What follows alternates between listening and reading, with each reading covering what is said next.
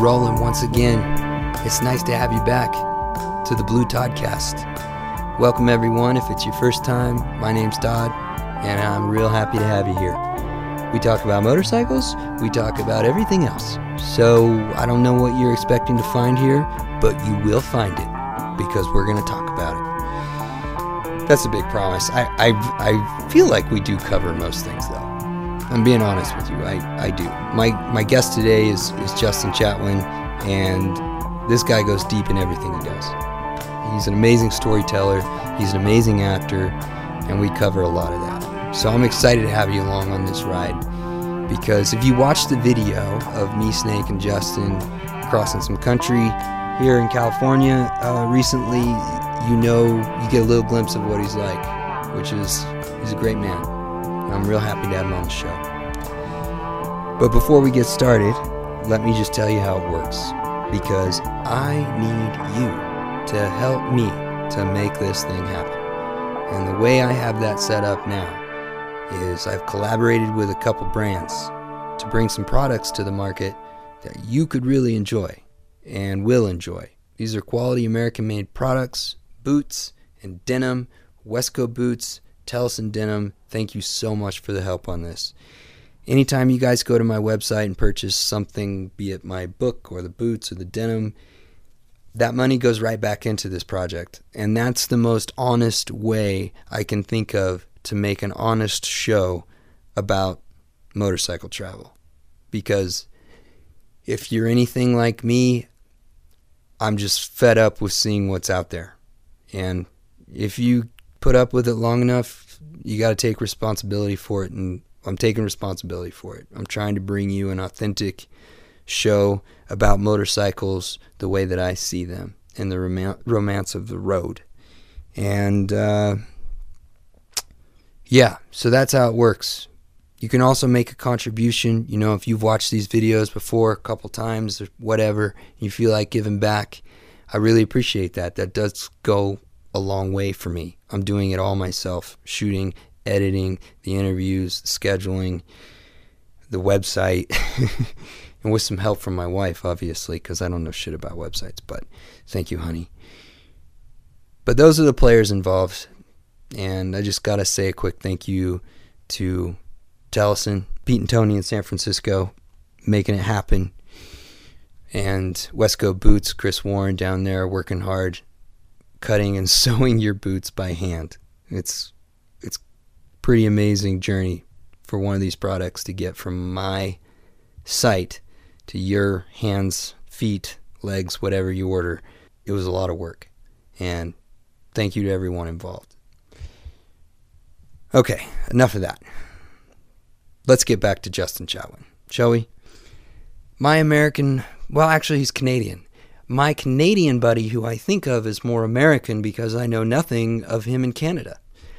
All I really know of him is Justin Chatwin on American motorcycles, not exclusively, but we did build him a great panhead. And he's actually an amazing dirt bike rider. If I could spin off on that real quick. Justin, I'll toot your horn. You are fast, okay? I've tried to keep up with Justin before. It's terrifying. The guy can move, and he gets faster every time we ride. So I forget where I was going with this. Oh, yes, Canadian, American, Mexican. He lives down in Mexico part of the year. What is that guy, really? You may ask that because you've seen him in movies. You've seen him in many, many movies. You're like, what? This is that guy. Who's that guy? If you're asking yourself that, it's a good chance that's Justin Chatwin, because he is prolific in his craft and he loves to work, and I love to see my friends work. And Justin has a new movie coming out called Die in a Gunfight. I'm going to rent it tonight, actually, because I just realized that it is in theaters. You can go see it in theaters. We don't have a theater where I live, so I'm going to find a way to rent it. And that's exciting. And when we recorded this interview, Justin was actually on his way to go film another feature down in New Orleans called The Walk. And that's the amount of time it's been. He is done with that film now. So between when he left and now, he's finished another feature, which is impressive. Those things take time. But we talked some about acting. We talked about a lot of things. It was long enough. It's been long enough that I don't actually remember everything we talked about, but I know we talked some about acting. And we talked about some current events. He has some interesting perspective on that.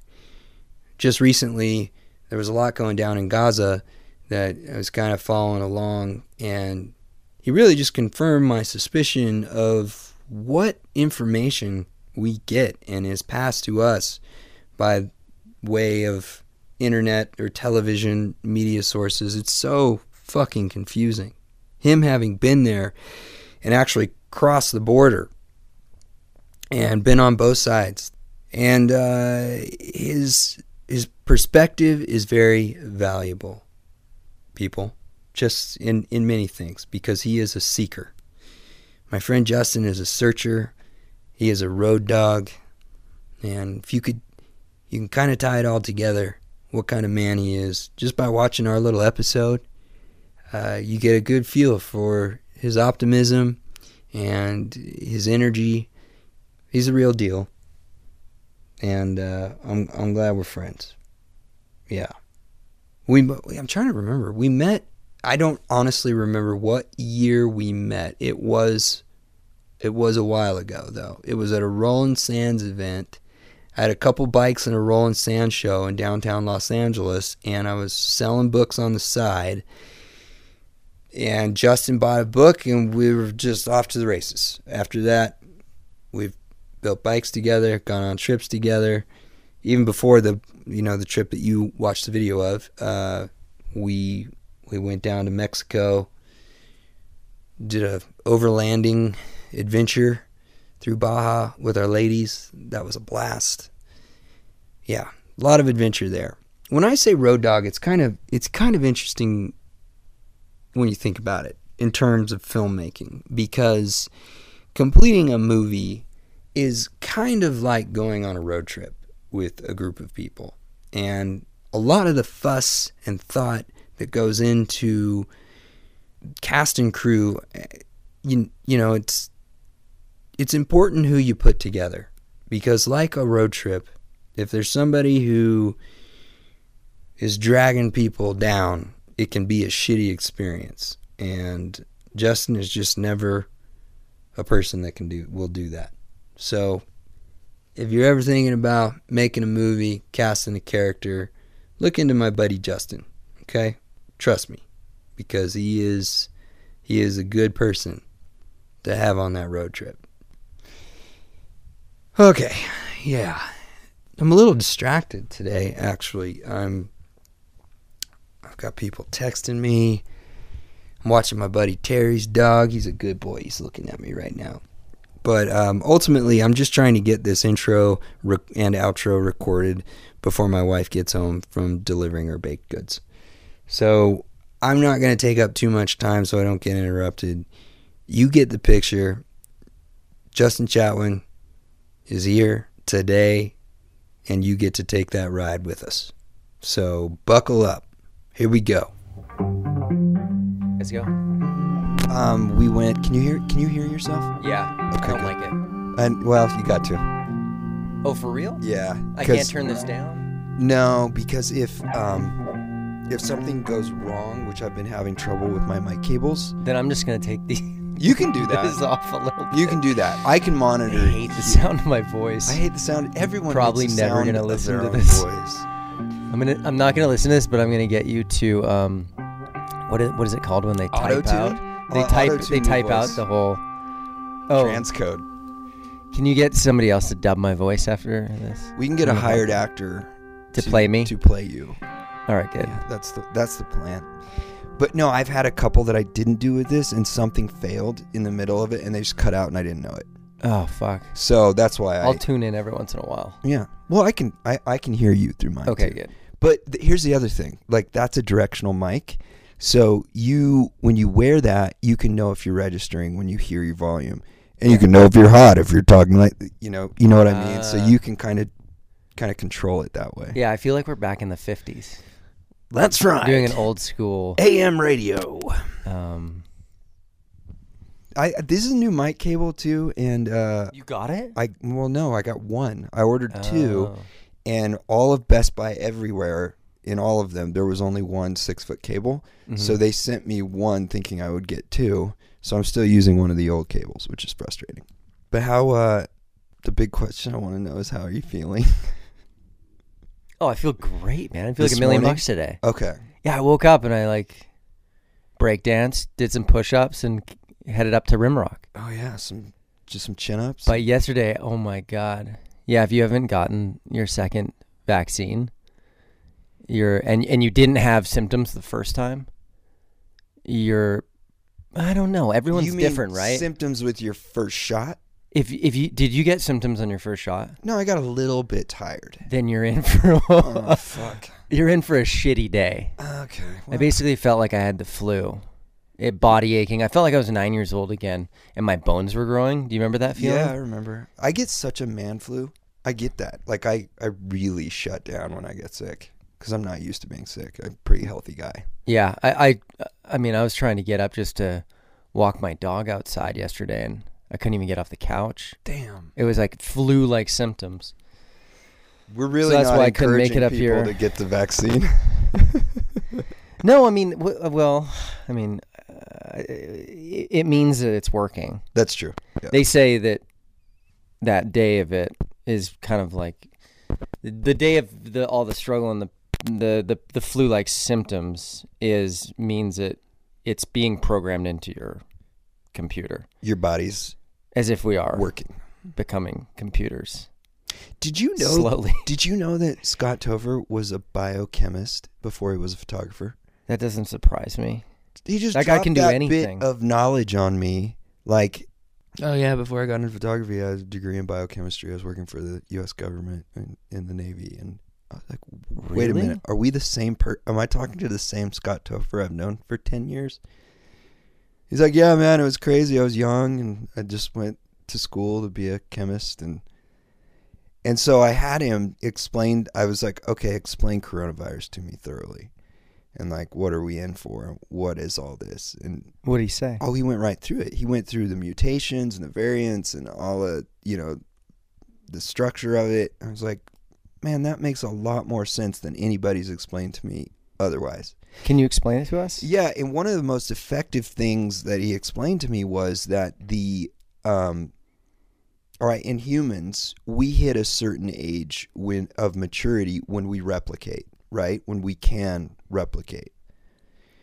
And there's a lag to that with this virus. What do you mean replicate? Like have children and reproduce. Make mini-me's. You make mini-me's. I haven't made a mini-me yet. Scott has, but he made he made sense of it in terms of that. And then he's talking about how on a microbial level or a cellular level that these things can multiply pretty much endlessly all the time. So that Into different strains. Gotcha. So God, hold on, this is my problem. This mic cable. I got it. Yeah, I'm hearing that. Yeah, good. That's why I have to wear headphones. Okay. He was explaining to me that let's say a mutated gene that is more contagious is very quickly going to outrun the less contagious genes, and that's when the mutation becomes stronger and scarier for everyone. So it's like, it's very likely that when something mutates and becomes more contagious, that it'll outrun everything else. Right. And did he talk about the strain that's coming from dogs now? No, we didn't talk about that, but it sounds like they're ahead of that one. And that there's coronaviruses in just all animals, and likely lots of them we haven't found in humans too. Right. So why'd you get the vaccine? Well, I just don't. God damn it. Hold on. Cable. This is embarrassing. Stand by. I'm not scared of a conspiracy here. I think that like this thing is big enough and global enough, and I know that it's been politicized and weaponized, and that the vaccine is trying to get our society back on course, not trying to like take over us in some microchip or whatever, right? Or poison. And I had some of my friends wanting to have an intervention with me because I got the vaccine. What would that That's how do? divided people are. It's really It's also sad. really revealing about who people are and where their thoughts and emotions are and how they see the world and their upbringing too. Yeah, that has a lot to do with it. I'm not a If they didn't trust their parents, I don't think they're going to trust their government. Yeah, it's a trust issue. I'm not saying that I trust the government to make all of the good decisions, but I'm very confident that this thing is big enough that it could not, first of all, be a conspiracy. That there's too many nerds in nerddom and science world that wouldn't turn into whistleblowers if this was some giant conspiracy. You know what I mean? The science is behind it, and that I trust. Yeah. I trust the scientists. Yeah. And fuck, man, it's so sad that we couldn't come together on something like this. This major hurdle that happened to this country and globally, that, we've been divided enough after the last 4 years that when some big hurdle comes up in this country, we couldn't come together. That's so sad. It created more divide. It created more divide. Do you think there was a time in Absolutely. America where things weren't so divided? Absolutely. Or do you think America's always been divided? No, I think this last president, and it's fine however you feel about him, was the most divisive leader we've ever had, and we suffered greatly from that. And also social media played a major role in that, and the algorithms that created the echo chambers that really catered to people's fear is responsible for that. And where people get their news source from. Yeah, we're dealing with like it's just the technology is a new form of evolution, and our minds just haven't caught up to it yet. It's kind of like, when the first cavemen had a campfire, right? And that, like, a fire to a caveman would have been this revolutionary technology. Oh yeah, it's like an e-bike. But how many of those motherfuckers got burned playing with fire and burned down half the world and forests, like, learning it, right? For sure. This is like the new campfire, and we're burning ourselves, and we're burning part of the world if we learn how to use it. And it did not do us any favors when it came to government or the coronavirus. We're just gonna have to get past it. Yeah. How do you know what news sources to trust? Like, where do you go to get your info? Because if I go on my cell phone, I have an algorithm that's locked in what Justin likes to look at. You get a lot, and then I go on my friend that lives in Texas's cell phone. It's gonna have a totally different set of news sites that come up to give him his information. Most of my news is kitten videos and animal videos because I really ignore it. I'll get a lot of, like, right now, if I picked up my phone, and I did this morning, it's all Middle Eastern news because I'm watching everything go down in Gaza. Right. And so it's really catering to that. So did you put a blue square up on your Instagram? What does that do? What does that mean? I noticed. It means that you support Israel. Really? Yeah. Oh, I didn't know that. So people are putting blue squares on their feed. Yeah, it says if you put up a black square during Black Lives Matter, then you should put up a blue square for this. Oh, okay. I hate when people say should. Yeah, should don't tell me what to do. There's a lot of Believe or people saying should these days. And what the fuck do you think a blue square on your Instagram is going to do for them right now? Have you ever been over to Israel? No, never done the Middle East. It was one of the coolest places I went to. We went over there with this group called America's Voices in Israel. And because I have a lot of Jewish friends, and they were looking for different actors to come over. And so me and two buddies got brought over there, and we kind of got shown the highlights of the Middle East and the highlights of Israel. And I've always kind of had the huge fascination towards religion. And so I was reading up on the Old Testament before I went. I was reading up on the Quran. But when we got there, we never got to see much of Palestine. We didn't get, they didn't show us. What year was this? Because this is about 6 years ago. it's always been a hot spot. Oh my God. Yeah. It's the hottest. It's the hottest. And I found it fascinating. I found it stressful. It was the most stressful place I've ever been. Was it But densely... fascinatingly alive. Yeah.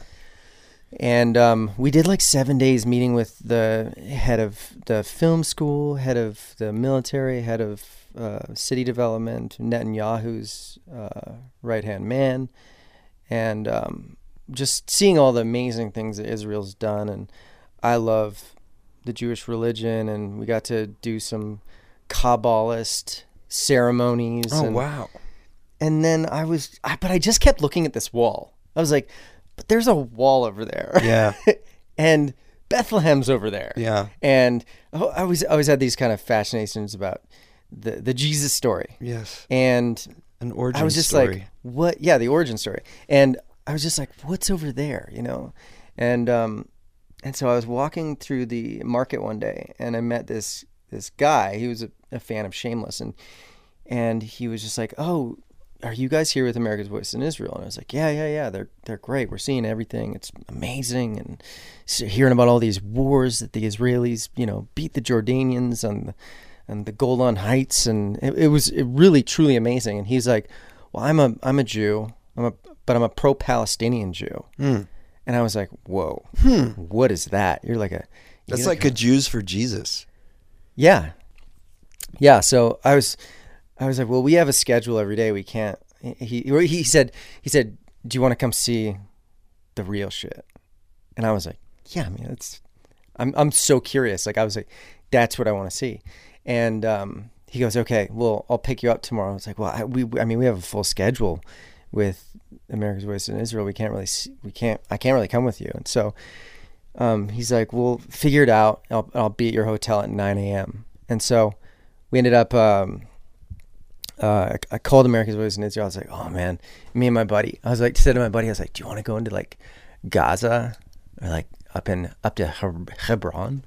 And he was like, yeah, fuck yeah. That sounds amazing. And so I called the guy that was organizing. I was like, man, we got food poisoning last night. I got my buddy to be like vomiting in the background. Had some bad falafel. And yeah, bad falafels. And we went with this guy, and he like drove us over to the wall, and then we went down into Hebron, and it was totally segregated. I've never seen a segregated country. You went from being a tourist to a pilgrim in that moment. Oh yeah. Yeah. And then he brought us down to into Palestine, and he was just like, I'm a Jew, I can't go in here. He's like, but you guys can go for it. So we went into this gate, and they like strip search you. They ask you what religion, and we were like, we're not religious. He's like, you don't believe anything? We're like, no, we're from LA. We don't believe in anything. He's like, all right, welcome, have fun. And so we ran around in there that day, and like we got invited into all these Muslims' houses, and they served us tea, and they kind of told us their side. And but the guy couldn't come with you. The Jewish dude couldn't come with you. No, he's like, it will be trouble for me if I walk through that gate. Okay. Yeah, it's segregated. Man, it's complex. It's hard for me to wrap my brain around. You can't. And so we ran around in Palestine that whole day, and we heard their side of the story, and we heard, the stories of what Israel's been doing to them. And then that night we went back over to the Wailing Wall, and we danced with the Israeli soldiers, and I felt higher than I've ever felt. Like I don't want to sound, I felt like high on the Holy Spirit or something. Like, yeah. Well, like that's what they go there for. I've never felt so high and so stressed out in my life, but kind of being able to get invited into these subcultures and these worlds. I mean, that's what I live for. Yeah. There's a lot, so I after leaving there, I thought I kind of had a grasp on it because I had taken a Middle Eastern Studies course at UCLA. But after I left there, I realized that there was so much I could not wrap my head around any of it. It was more complicated than I thought when I left there. You probably had the best introduction to the conflict or the split over there. You should write your own program that's like Americans for Israel and Palestine. And you go to both places. Otherwise, you're just getting one slice of the ham. Right. Imagine if you wouldn't have gone over to Gaza. Or gone over, crossed into, how do you say it? Hebron. It's a really controversial spot because originally it was the Palestinians, then it was the Jews gave it to the Palestinians, then the Jews won it back because it's one of their holy sites. Yeah. And it was actually segregated. I saw Jewish kids hucking rocks at Muslim kids and Muslim kids hucking rocks at Jewish kids. It was like, man. It was like America in the 60s. Yeah. It's so complex. We'd think it's all just divided. hate. Yeah. It's all hate. It's all stories. But that divide happens everywhere. And I feel like just nobody has the ability to just have a conversation to hear another side. Everyone just kind of wants to be heard. It's starting to happen here. Where, at your house? No. Well, yeah, right now. I'm Palestine. Are we divided? Yeah. Yeah. That sounds like one of the most insightful trips you can take in a lifetime. It was cool. Good for you, man. But segueing into motorcycles, I think that motorcycles for me has been, there's a lot of ways to see the world, and for me, motorcycles has been a way into seeing these subcultures and being able to have these kind of undefensive conversations with different types of people across America. Pro-abortionists, fundamentalists, religious people. Oh, we got the wire troubles again? No, we're good. Keep going. There's a good example of that on this trip. On the trip we did? Yeah. When was I ducked out, but you stayed in the conversation. Oh. Down in Panamint. Yes. I just didn't have the energy, and I knew what was coming because I saw the dude's helmet and I saw the dude's bike, and do what you want. I get so, the mischief maker in me. I know. Just starts coming alive. Just when I see buttons. Somebody that's so extreme. Yeah. I go, yes, let's talk. If I have the energy, then yeah, I'll go there. But man, I was just so fried from the heat, and I could tell that this guy was looking at our bikes, and he was just like, I want some. He was looking for his people. He's looking for That's his what people. we're all doing. We're all looking for home. We're all looking for our people. Yeah. And this guy saw his people. He saw a snake, and he's like, there's one of my brethren. Yeah. And, they're both from Virginia. Yeah, but little did he know that Snake's exactly the opposite of him. Yeah, and when I saw Snake just walk away, I was like, yep, I'm going over filling up with gas now. You can never judge a book by its cover. You got to read that book. Yeah. You got to have that conversation. I'm guilty of dipping out there. Yeah. And so, I don't know, me and Snake just kind of struck up a conversation with this guy. He really wanted us to come over and check out his bike. So we did. And he had a few things to say about Mexicans, and he kept saying, I don't give a fuck. I don't give a fuck. Yeah, it's Southern fuck. I don't give a fuck. And it was just fascinating to me because I've been thinking a lot about race because I'm doing a movie on the 1974 forced busing in Boston, which was part of the beginning of the desegregation of the blacks and the whites in America. So I had just been 1974. 74. So I'm going to shoot this movie in a week or two. That's just not so long ago. No. So funny. No. And now what they're talking about is the disguised racism, like a lot of those the books that are out right now, the whole the how to be an anti-racist is kind of says, capitalism is disguised racism. If you love capitalism, you love racism. It's Has the homework really opened your eyes on this topic that you had to do for this role? Yes. Yeah, reading those books did. Because I was somebody. Do you agree with all of it, or are you kind of like, man, I don't know? No, I don't agree with all of it, but it really took me understanding. Because originally, I felt defensive in a lot of the things that were happening. That word, white privilege, and then, which I have completely. But originally, I was like, when somebody calls me privileged, I felt defensive. Yeah. That defensiveness is racism,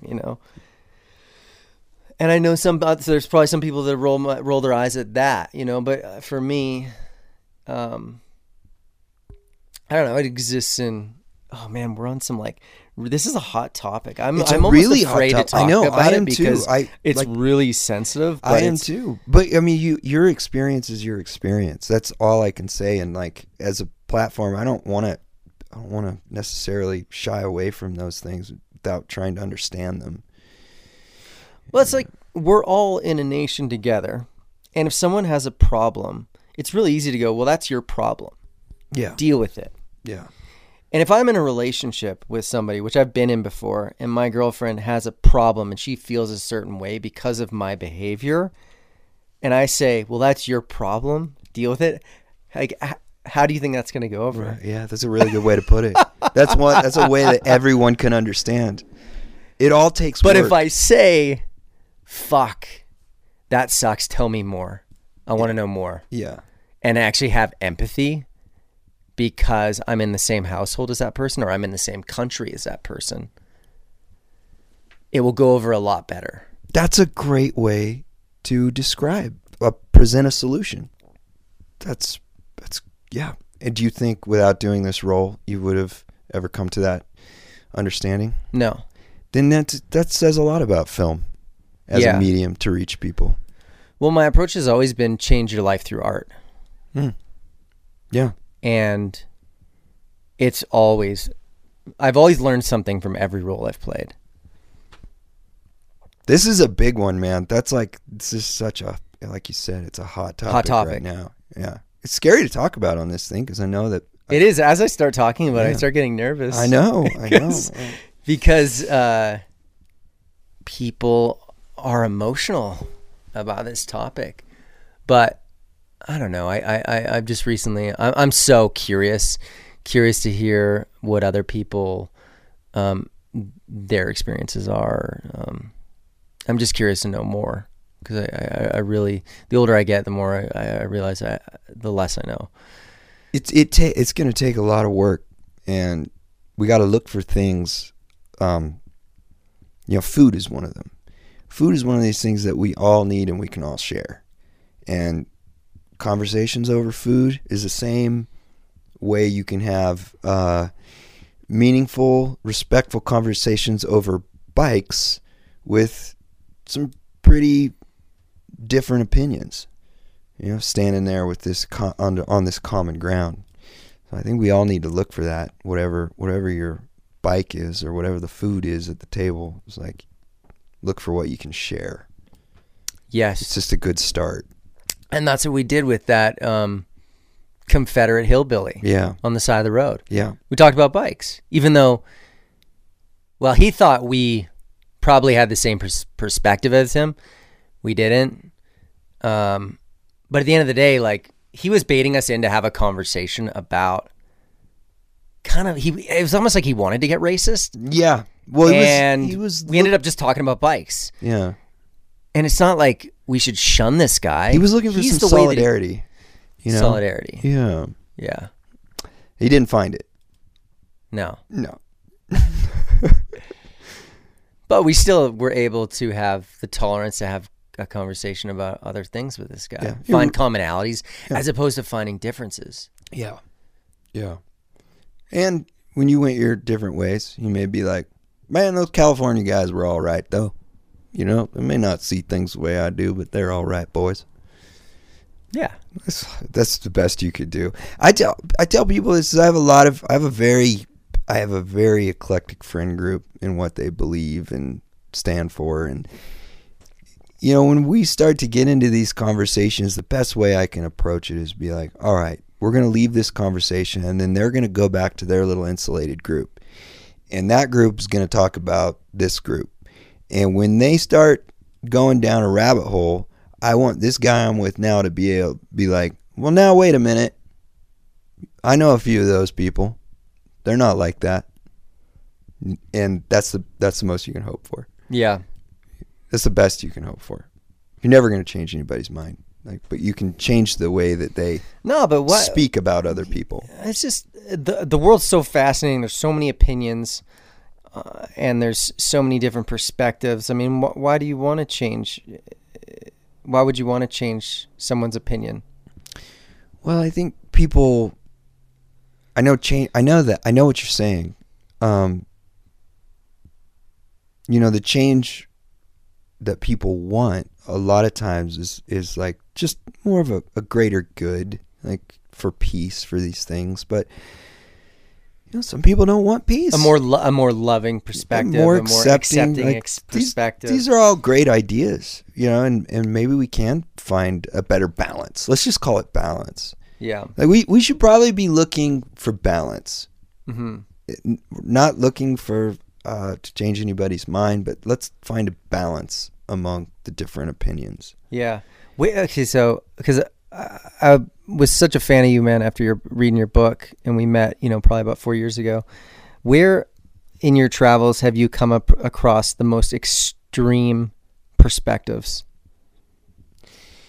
That's a good question. I've been shocked in all of my travels that most of the perspectives I've come across are really not that different. Mm-hmm. Reactions are different at first, but perspectives are really quite similar. People want the same things most of the time. Which is what? They just want to feel safe. They just want to feel heard and respected on some level. They don't want to be misrepresented. And if you talk to them, they want to clear some things up sometimes when they realize there is a difference. And giving them the opportunity to do that is important. And you do that by remaining respectful. And just fucking learning how to listen. You'll find that, like, if you go into a conversation, letting someone explain themselves and asking some genuine questions, being present and just being like, yeah, tell me some more about that. I don't know that I agree, but I want to learn, you know, explain it to me. You'll find that they will turn that around immediately and say, oh, no, let me hear yours. And you walk away, it's like, wow, that really went pretty well. and there aren't these big differences that exist. Mm-hmm. The big ones are these divided topics, like abortion is a big one. If you go to the middle of the country and people start talking about abortion, and a lot of this is like, there's, you know, I don't think religion is a bad thing. I think it serves a lot of people.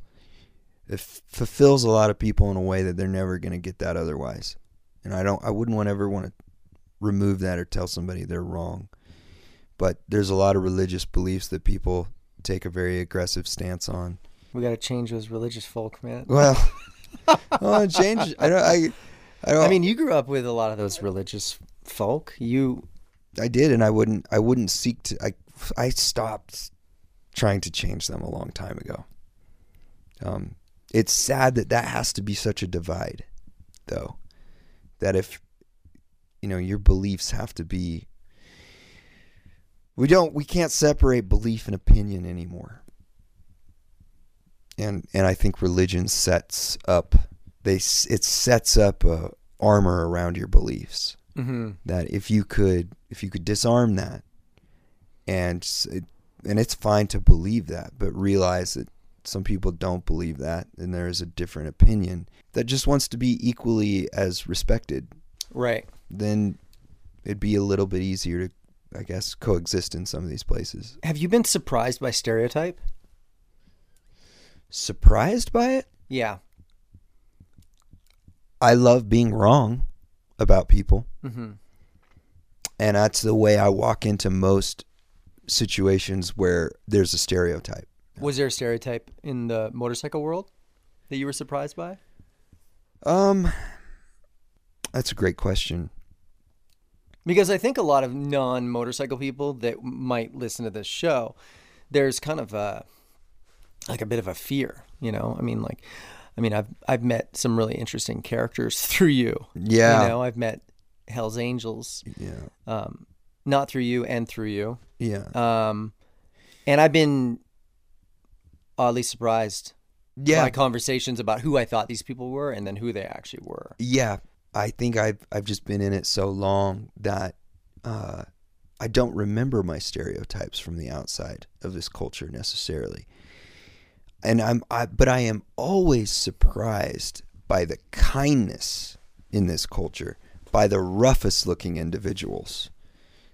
The filthiest, roughest looking people that broadcast this persona of danger are oftentimes the kindest, most generous, go so far out of their way to help you and get you back on the road. Yeah, well, we saw that day in Lucerne. Yes. Yeah. About 12 people stop and try to help you. Everybody who drove by who had any understanding of motorcycles, and maybe those who didn't, wanted to help. Yeah. And you can see that. I don't know. Do you think they wanted to help, or do you think they wanted to connect? And both. Yeah. Both. It was pretty obvious that we were stuck there, and I mean, maybe they had driven by 2 or 3 times and sitting there, we're still there. And every time they come by, there's another piece of my motorcycle laying on the ground. Are you ever not stuck on on one of your trips, Todd? No. Remarkably, though, Are they trips, or are they just being stuck? Well, that's across part of America. That is the fun of these motorcycles, is that you fix your way across the country, and you'd get that. You've done 2 good little loops now on a motorcycle that you're still shaking down. And how different? Let me ask you this: how different is that than riding a more modern piece of equipment, more dependable? Like, how different is this trip than when you were cruising around on the Softail through the same places? On the Panheads, it's more emotional.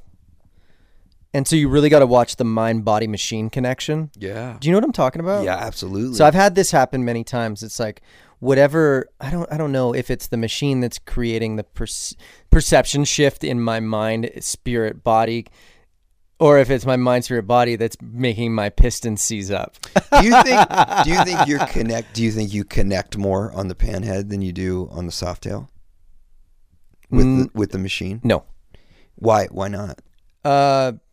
I connect the same way as okay. I connect the same way but you have on the Panhead that I do on my e-bike, that I do on my dirt bike, that I do on my Softail, that I do on my Sportster that I left in Colombia because I fucking hated that bike. And I never liked it from the beginning. And so I just hated it. And it didn't take care of me because I didn't like it. Right. It was a relationship. Yeah. At the end of the day, they're all relationships. And I don't know, I had one moment with that bike, the Panhead, where I was like, I love you. Yeah. I'm starting to love you. Where did that And then happen? all of a sudden Do it you kicked remember? a fucking bolt out and I almost lost my brakes going down into Panamint. Oh God. And then I was like, and then I was like, okay, I'm having trust issues. I don't fully trust you. But with my Softail that I've ridden 100,000 miles, I mean, I fully trust that bike. I am one with that bike. I get on that bike and I'm like, my heart actually expands. Yeah. So I don't have that yet with the Panhead. You've only done 2 trips on that bike, though, on your Panhead. Yeah. You're still learning to listen to it. Right. That's the one difference, is like these old ones really speak to you. Well, it's like any relationship, like you there's trust issues in the beginning, and you kind of don't know, how she's reacting, and you don't really know what she needs, and how temperamental she is, and how she's gonna do in hard situations, and you learn. But then after 2-3 years, you get in a relationship. If you haven't bounced like I have in a lot of mild relationships, you start being like, oh, I know, I'm still curious about you, but I know, I kind of know how you're going to react in this situation.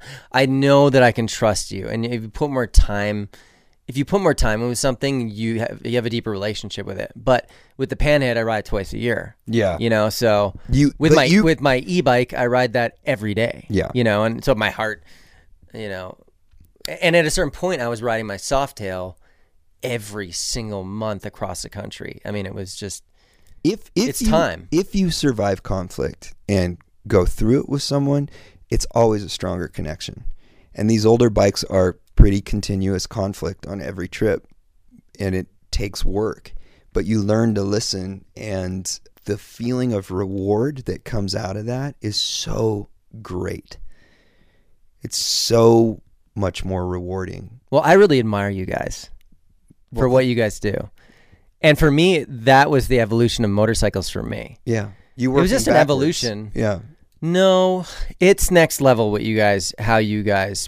your relationships, and by you guys, I'm talking about the vintage chopper bike scene. crowd. Yeah, vintage bike crowd. And so it's the deepest relationship you can go, because you're not bringing into a Harley store. You're doing everything. You guys know the littlest sound, you go, that's my piston. Yeah. Okay, that's my carb. If something happens, you guys have the parts. I mean, it's just time spent, man. Like you were saying, just like a relationship. Yeah. So for me, like, I just wanted to understand machines, and I got bored. I got into motorcycles because I was bored. Yeah. I stopped riding my Softail around because I was bored. I bought a dirt bike because I was bored. Do you think your relationships end because you're bored too? Great question. You're distilling it down right now. What's that? You're distilling it down right now. Yeah, I mean, I don't know if we're using the analogy of relationships. Yeah. Like, are you talking about romantic relationships? Yeah. I think that's a great analogy, though. It's a romance we have with these bikes. Yeah. And with the road itself. Yeah, I mean, I always just, I want to go deeper. Yeah. I want to go deeper. And so for me, I feel like I went as deep as I could, and on my Softail, it's not like I mean, I still see that bike and I'm like, oh, amazing. But I'm not focused on the bike. I'm focused on the road, and the bike is just a vessel. Yeah. Whereas when I get on my Panhead, I'm not really focused so much on the road. I'm focused on getting a mile down the street. Exactly. And listening to the buzzes and the ticks, and there's more gratitude for every mile. I'm like, this is That's miracle. What I'm talking about. And so time slows down. You start to time travel, right? Yeah. Because we went for 2-3 days. I mean, I was underwhelmed. I was like, oh, are you kidding me? I wanted to go for a month. Yeah. Because that's what I do. And at the end of the day, I was just kind of but how exhausting those 3 days felt like 3 weeks. Exactly. And every mile is so fucking sweet. Every gas stop, when you can get off your bike and don't have to fix 20 things, you're like, oh man, that was a good, 100 miles we just did. It's right. Flawless.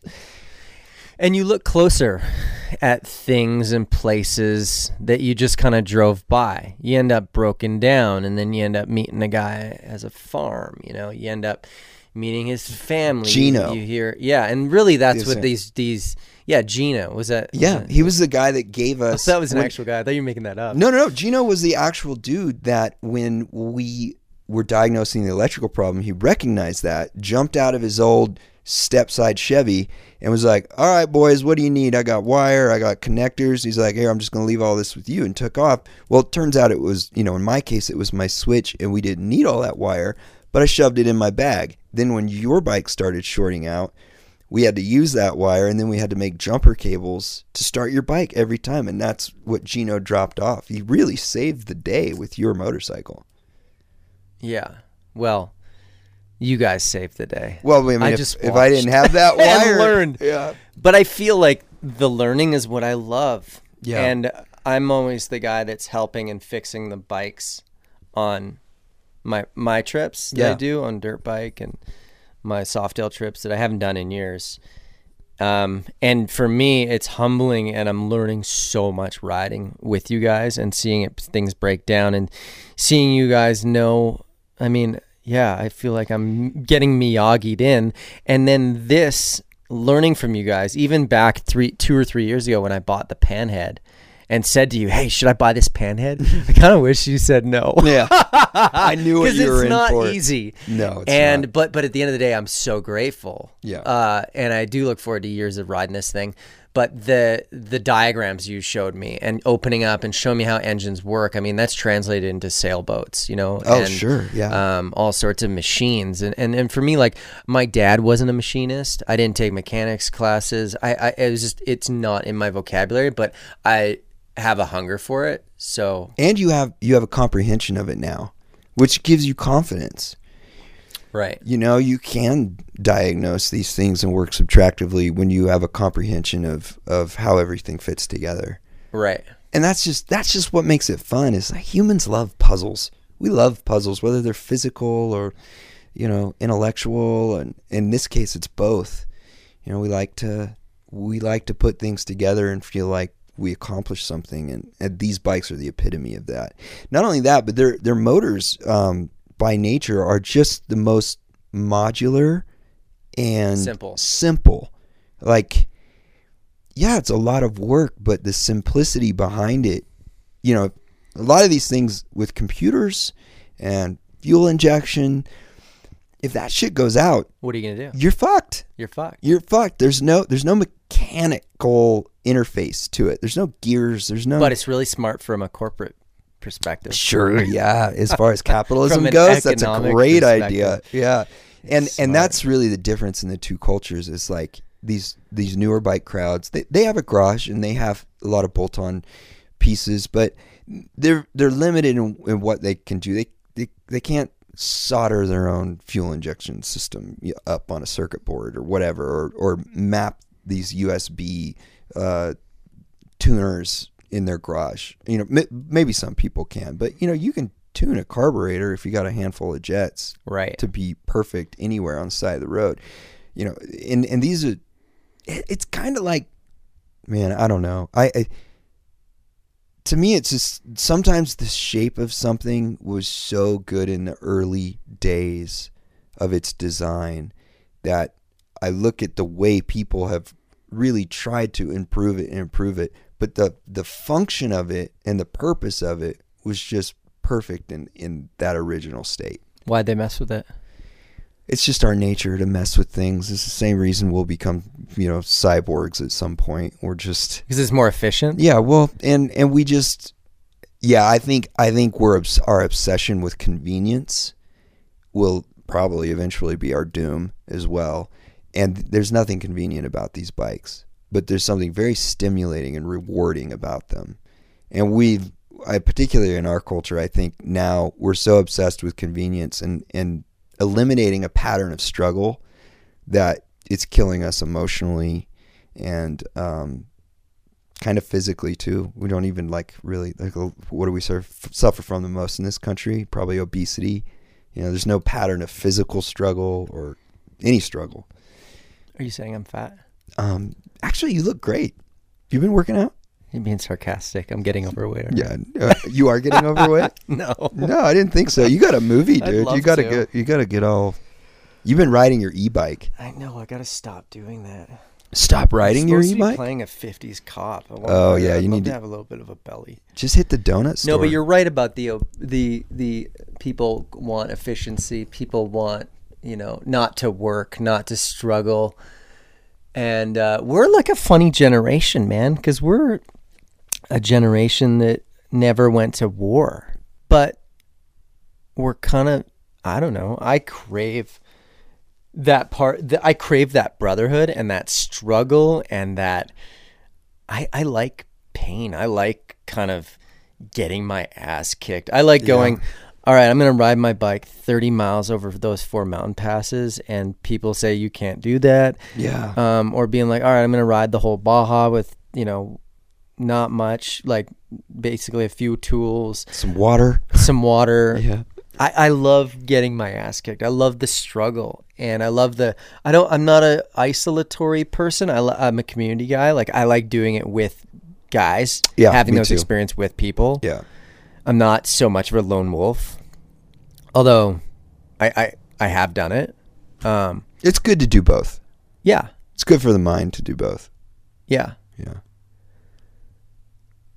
Where are we going with that? Oh, well, the pattern of struggle. It's fulfilling, man. It's intimidating, but it's really fulfilling. But the generation, because I've been looking at this through this movie that I'm doing, because the guy I'm playing grew up in the mid-40s. Uh-huh. And that was a generation that came out of the Great Depression and then went to war. Right. And Vietnam happened, and all those, and those guys, after going through the war, I'd be interested to talk to guys like Topher. Yeah. Because he didn't serve, right? But you said he was in the Navy? He worked for the U.S. government with the Navy, as I understand. So he wasn't actually. I don't think he was actually in the Navy, but he worked for the Navy in these ports with soldiers. I'd be interested to talk to somebody that, the guys that came out of the 50s, after that, they wanted security. That's what getting married, having a family, having kids was. It was pursuing security. They had gone through that. That was like a threshold, a rite of passage. Yeah. Almost a rite of passage into manhood. That struggle, that fighting for something greater than yourself at a time when we trusted our country. After Vietnam, we stopped trusting our country. Yeah. Yeah. That's when all of a sudden people went, I don't trust these guys. Well, can you imagine something like the draft now? I mean, it's hard. It's hard to imagine.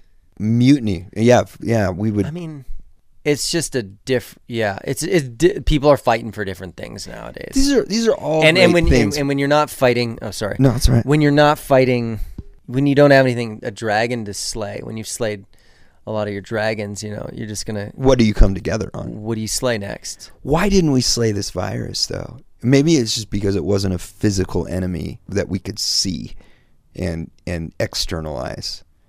Do you not think that the vaccine and is... Fuck no, that's become even more divisive, man. People are trying to intervene on your behalf because you got the vaccine. Yeah. It's.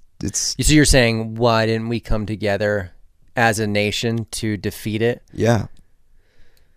Yeah, I'm just saying that, like... I don't know, man. Yeah, there was a time, though, when we would have, I think.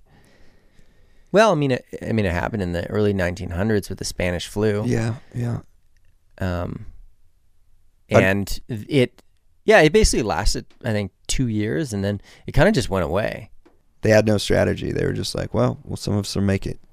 No, I mean, F. Scott Fitzgerald and Hemingway, they went through it. There, a lot of their writings, they wrote about the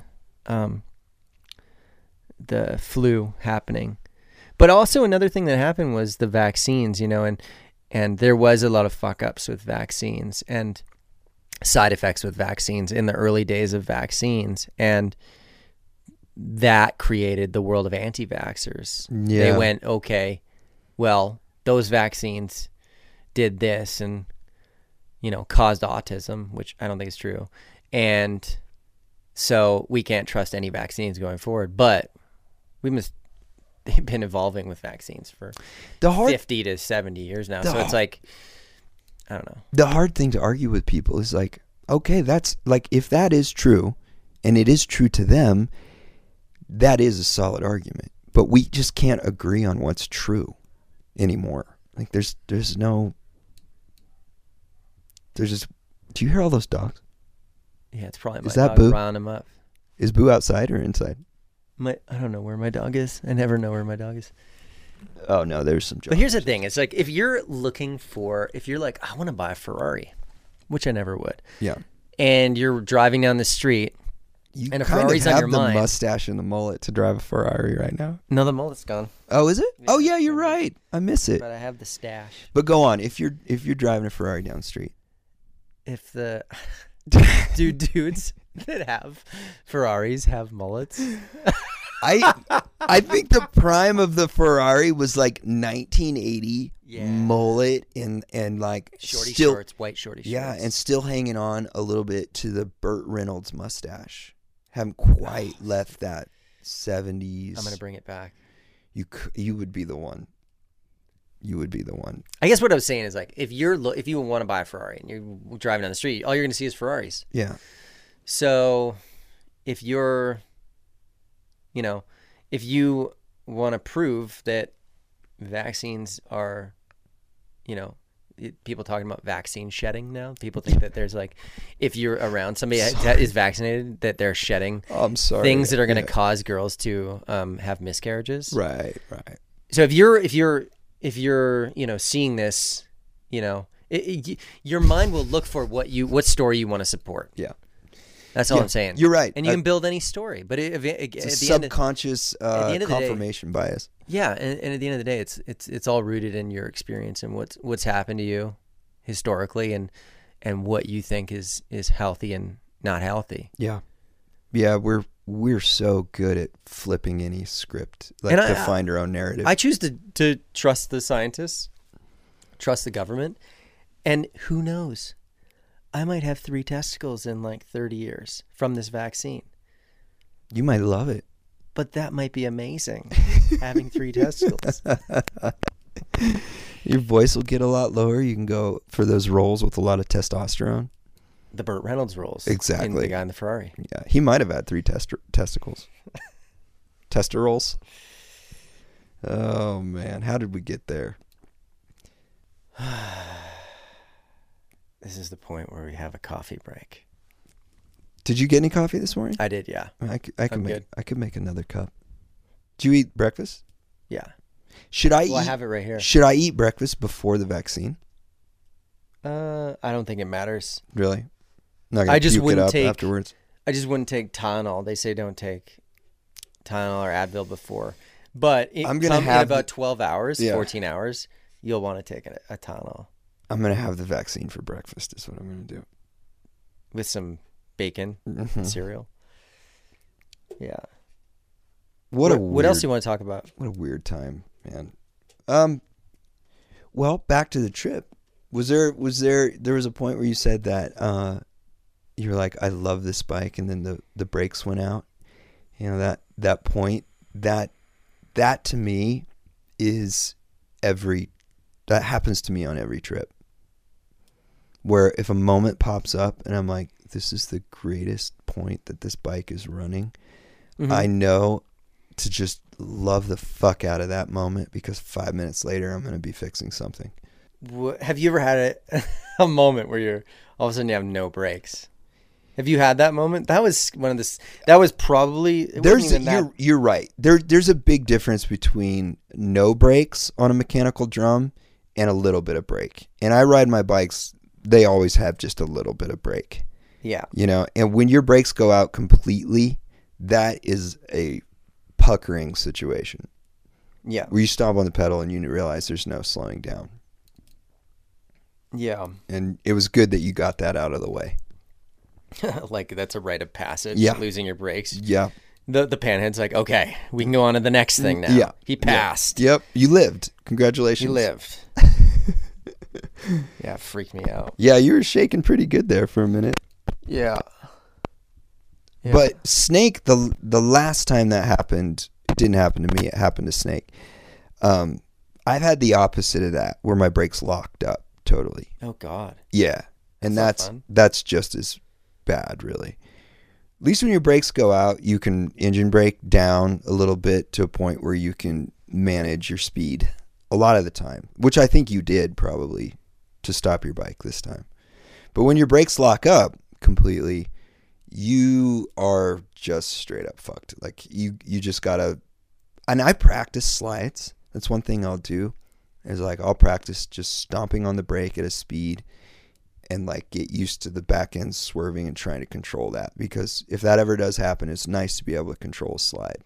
Yeah. But yeah, they're both exciting. That's one word to use. Yeah. Yeah, there was a moment where I was like, I mean, if the brakes go out, I'm just gonna jump off this bike, send it off a cliff, and retire from Mr. Todd's wild ride, and never come back to this world of panheads again. But sometimes I leave it out, and I'll just be like, maybe somebody will steal it tonight. If anyone listens to this and wants to come steal my bike, go for it, because I have insurance on it, and then I can buy another dirt bike. That's funny. Which at the end of the day, you can buy a lot of dirt bikes. Yeah, what I mean, out of all the hobbies I have, this was the most expensive one. Yeah, you put your time in. This cost me the most. You put your time in. Yeah. But the more you're going to get on this thing, just the attachment just becomes everything, man. Well, it's just a different style. It's like at the end of the day, the trip becomes about the bike. Yeah. And for me, like mountain biking is like it becomes about the technique. It becomes about the sport and becoming a better rider, and it becomes about the athleticism. And on the soft tail, it becomes about the roads and the mountains and the distance. I mean, we do like 600 miles in a day. Yeah. This thing that first day we did 5. Yeah, right. The second day we did, the second day I thought we were only going to get about 40. And we ended up getting all the way to Lone Pine that night. Yeah. Yeah. So it was a really And we could have day. gone a lot further too, but Lone Pine was our target. So some days, I've done like 500-mile days on the pan. It's not physically comfortable. And that's packed right, and that's running right and everything. And like you get up the next morning and you're like, oh, fuck, this hurts. Dude, it hurts more than riding the Baja on my dirt bike. Yeah, it hurts. I end those and I'm like, oh, I feel good. After this trip, my lower back hurt. I'm like, am I compressing my lower vertebrae? My knee hurt from kicking. Yeah. Yeah. Yeah. This sport is rough, man. It's rough. And there's a lot of technique though. Do you meet a lot of old guys that did these adventures, did this sort of stuff? Because I met a lot of these guys. Yeah. And are they still doing it, or are they like, oh man, I can't ride that anymore? No, there's a lot of them that have electric starts on their bikes. My buddy Dennis never stopped, still doing it. He's in his 70s, and he figured out a way to put he hides a little snowmobile starter right back there behind the transmission, so he can, when he can't kick it over physically, he can start it with an electric start. We're still bouncing around, getting beat up just like the rest of us. And it's rigid? Yeah. Huh. All of them are rigid. He's got flat heads, How old is panheads, he? knuckleheads. Early 70s. Wow. Dude, a lot of these guys died. Like, a lot of these really? guys just died from drugs. Oh, interesting. And Drugs, not the party not life. the brake bolt going out. And accidents, that too. But just Why do you think that drug addiction and motorcycles went so hand in hand? I mean, I think it's a drug itself. It's like an addictive personality that sticks this thing out. Like a reasonable person would take a trip like you just did and be like, fuck, that's not efficient. You know what I mean? Yeah, I for how hard I worked and how far I got, that's not efficient. But how is it a drug for you? Like, do you have withdrawal when you get off your bike at the end of these trips and be like, I gotta get going, I gotta get going, I gotta go further. Did you not feel that? Like the day after, where your adrenaline was still kind of pumping and you were like, man, I kind of miss that. No, I was happy to be done. Oh, were you? Yeah, oh, okay. I got on my mountain bike and I just. But you still got on a bike. You were still seeking something. Oh yeah, that for me is a drug. Yeah. But after the getting off the panhead, I was like, oh my God, I got to go to a chiropractor or something. My body didn't feel good. Yeah, but I can tell you right now, your stance was off and your pack. You didn't have a pack to lean against. Like I saw, like all the photos and the footage of you riding, it makes me uncomfortable to watch. So I'm like, God, he was sitting up the whole time like that. Yeah, well, you just had, and we changed your front end. The person who designed it really fucked up on the bike, dude. I think, well, what do you think about the front end we put on there? That changed things up for you? Like the longer, yeah, I mean, I still don't, you know, for me, like I built a few bikes, and I've eventually over a few years, like I get it to, I'm like, where all of a sudden I feel whole. Mm-hmm. I'm like, you know that feeling where you're like, I can rest. It looks exactly how I want it. And all my bikes have that, you know, like my Indian flat track bike took a bit, but I finally got it there. I was like, yes, it's exactly how I want it. And the Panhead's never been there, but I feel like extending the front end made it look a little bit more of what I'm looking for. But at the end of the day, like I'm not a chopper guy. I don't really know that world. So I'm looking for something that I don't really have a reference of. But eventually one day, it takes so long to eventually fill that one day out. I'll be like, oh, I love it. Yeah. That's exactly what I wanted. And in the meantime, I'm just going to keep learning about the different style of bikes and how it makes them feel. But I definitely loved my bike more this time than last time. Okay. Well, you're going in the right direction. Yeah. And just little things about changing your stance up. Like you run floorboards right now. You could try pegs. I don't like floorboards. We could pull your handlebars back. Yeah. And you would be so much more comfortable getting off the bike at the end of the day. And these things are just things that take time. You know, I experimented with all sorts of different sized bags on my sissy bar before I came up with the perfect stance to where I like to have my handlebars. And I mean, that took a year itself. Just experimenting. So it's just time spent. It's a process. It's a process. And it's really rewarding when you get there. And you, like you said, you sit back and you look at it and you go, that's it, man. Yeah. There it is. There was just something happening in the 50s and the 60s and the 70s where everything was really, really done well. You know, motorcycles, cars, films, everything was so well done and so innovative. It was so much focus was put on quality of product, and it was amazing what came out of that time. And then kind of the recessions came and more focus on profit came and plastic parts came and everything kind of went in a different direction. I'm not saying that like FXRs are cool bikes, but you know, there was just so much cool stuff that quality stuff that was made during that time. And I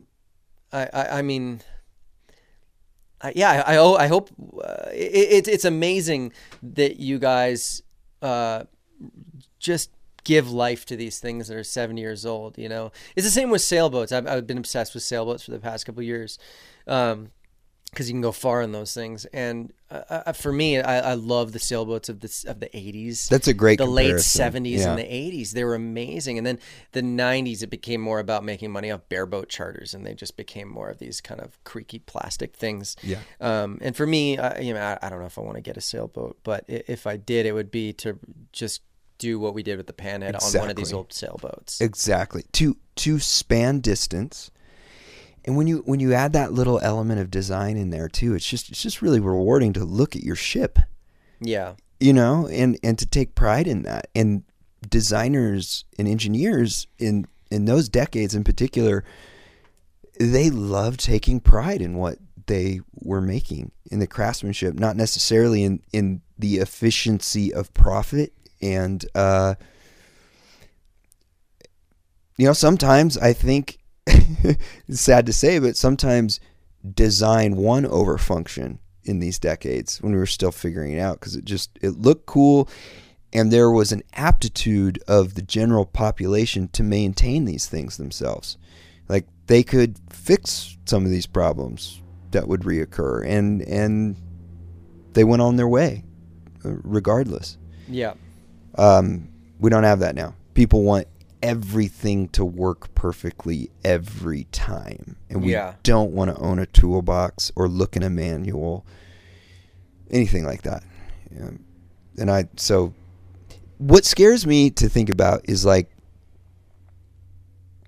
beyond our generation, like ours in particular right now, when electric vehicles take over, which they will and they should, I think, in my personal opinion. Oh, I'm going to get an electric truck. Yeah, sure. Absolutely. So pumped on it. I'm excited about that. And I rode, last summer, I'm obsessed with e-bikes. I don't know if you've like got that drift. No, I have. Mentioned yeah, e-bikes you might be obsessed. You might be addicted. I go like 30, 40 miles in a day on these things. That's pretty amazing. amazing. In like 3 hours. I will tell you that I rode the Livewire last summer more than any other bike, I think, when we were shooting. Is that the one that you and McGregor? Yeah. Did that trip on? Yeah. Cool. But anyway, I lost my train of thought there. But when we're gone, and if we don't pass the torch on how to maintain the mechanical era of these, gears and pulleys and drives and combustion, it's gone forever. Do you think oil and gas will ever disappear?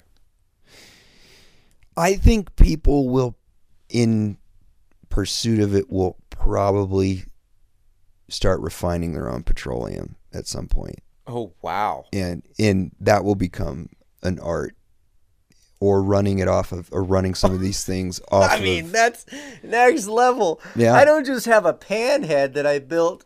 Runs. I have an oil refinery in my backyard. Small. Are you gonna put a pump in up at your place here at Rimrock? Small batches, novelty batches.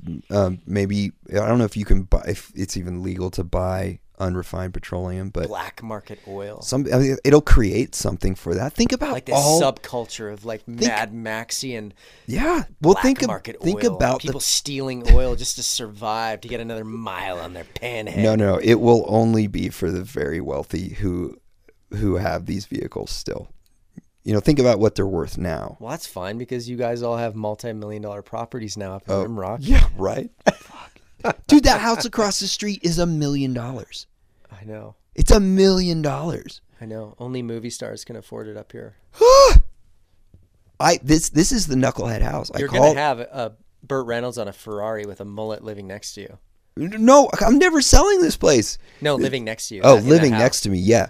But I call this my knucklehead house because I was ready to buy a knucklehead when I found this house. It was the exact same price.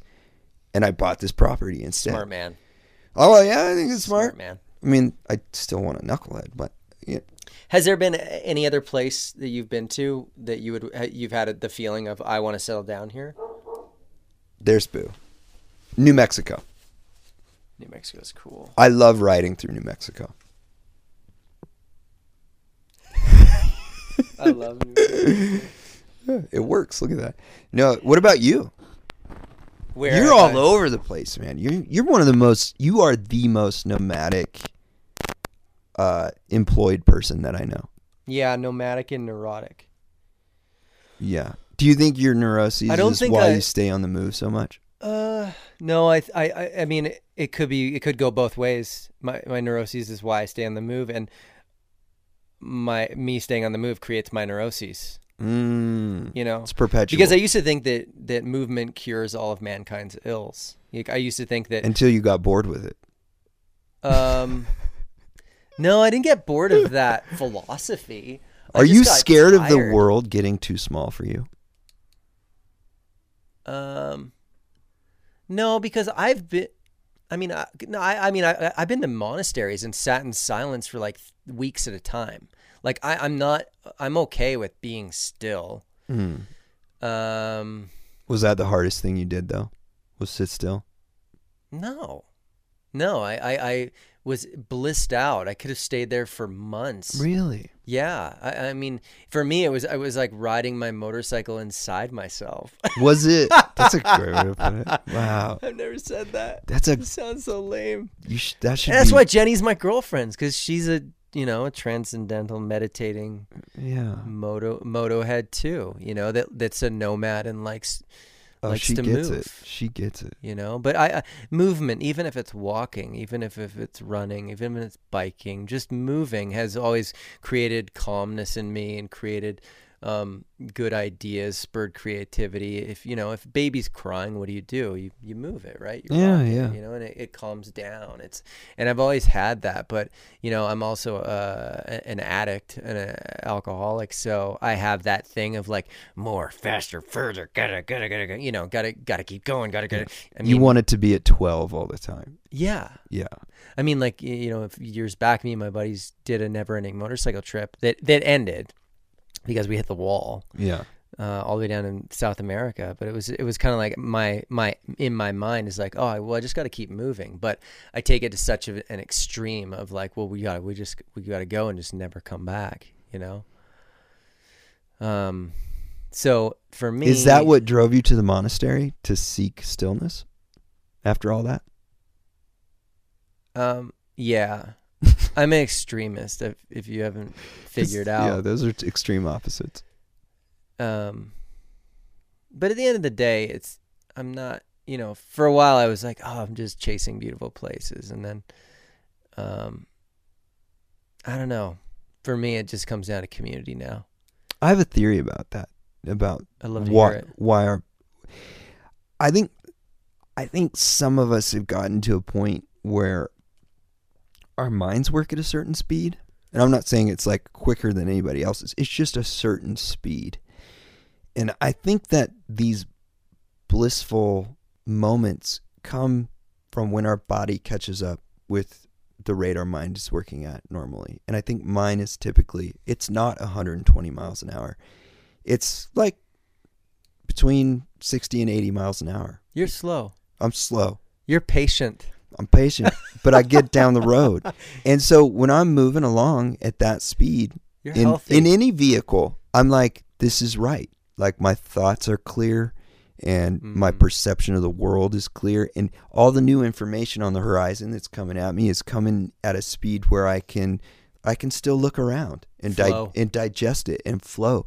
And so that's like, if I'm stuck, like if I have writer's block or something, like, and I need to have a breakthrough, I'll just get on my bike or in my car and I'll go out on 247 and I'll do like 80 miles an hour and boom, there it is. 80 miles an hour though is a lot faster than most people drive. Like I wouldn't say you're slow. That's the normal pace of traffic, I think. That's like the cruising speed that you want anything to run in California anyway. People drive 80 miles an hour, no matter if it's a 65, they're driving 80. You're right. If you're on the 10, the slow lane is 80 miles an hour. The fast lane is like 85 miles an hour. It's just the pace of life out here, and I think that's why I like driving out here. If I go back home and I'm on the 2-lane Highway 56, which goes right through my hometown, it drives me mad because people are driving like 60 miles an hour. Right. And I'm like, dude, and the speed limit is like 60 miles an hour, and people are driving it. How did you live in Los Angeles for so long? What do you mean? People drive 80 miles an hour everywhere. Really? I lived at the confluence of the 10, the 101, it's the slow. 110. No. You get on the freeway at the right time, and it's always 80 miles an hour.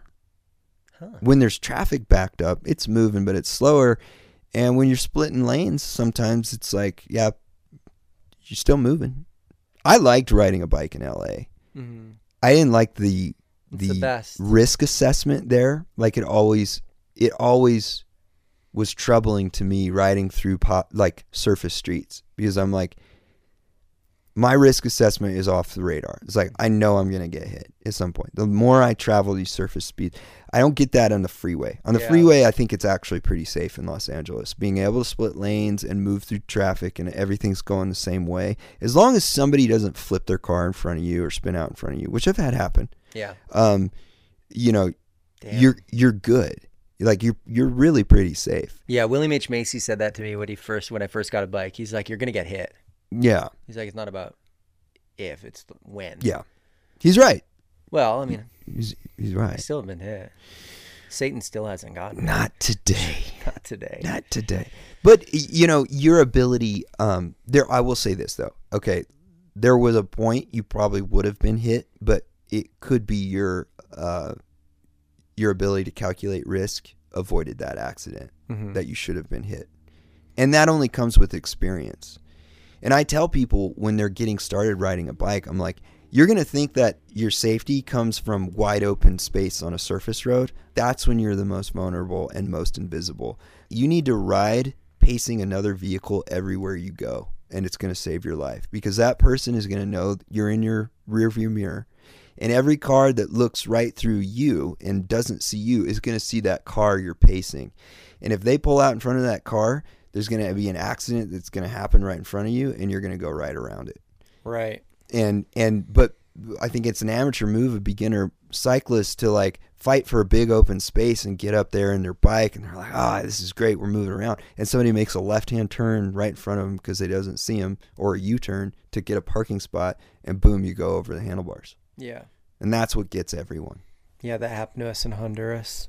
That happened to you? Yeah. See, it did. Not me. But it happened to one of your buddies? Somebody that was riding with us. Could have just as easily been you, though. If they looked right through you, you just didn't happen to be. Well, I wouldn't pull a blind U-turn in the middle of, a back road in Honduras. Wait, the person on the bike pulled a blind U-turn? Yes.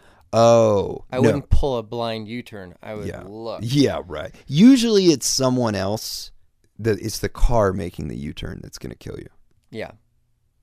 That's an amateur move as a motorcyclist, to turn before you look. Yeah. No offense. I look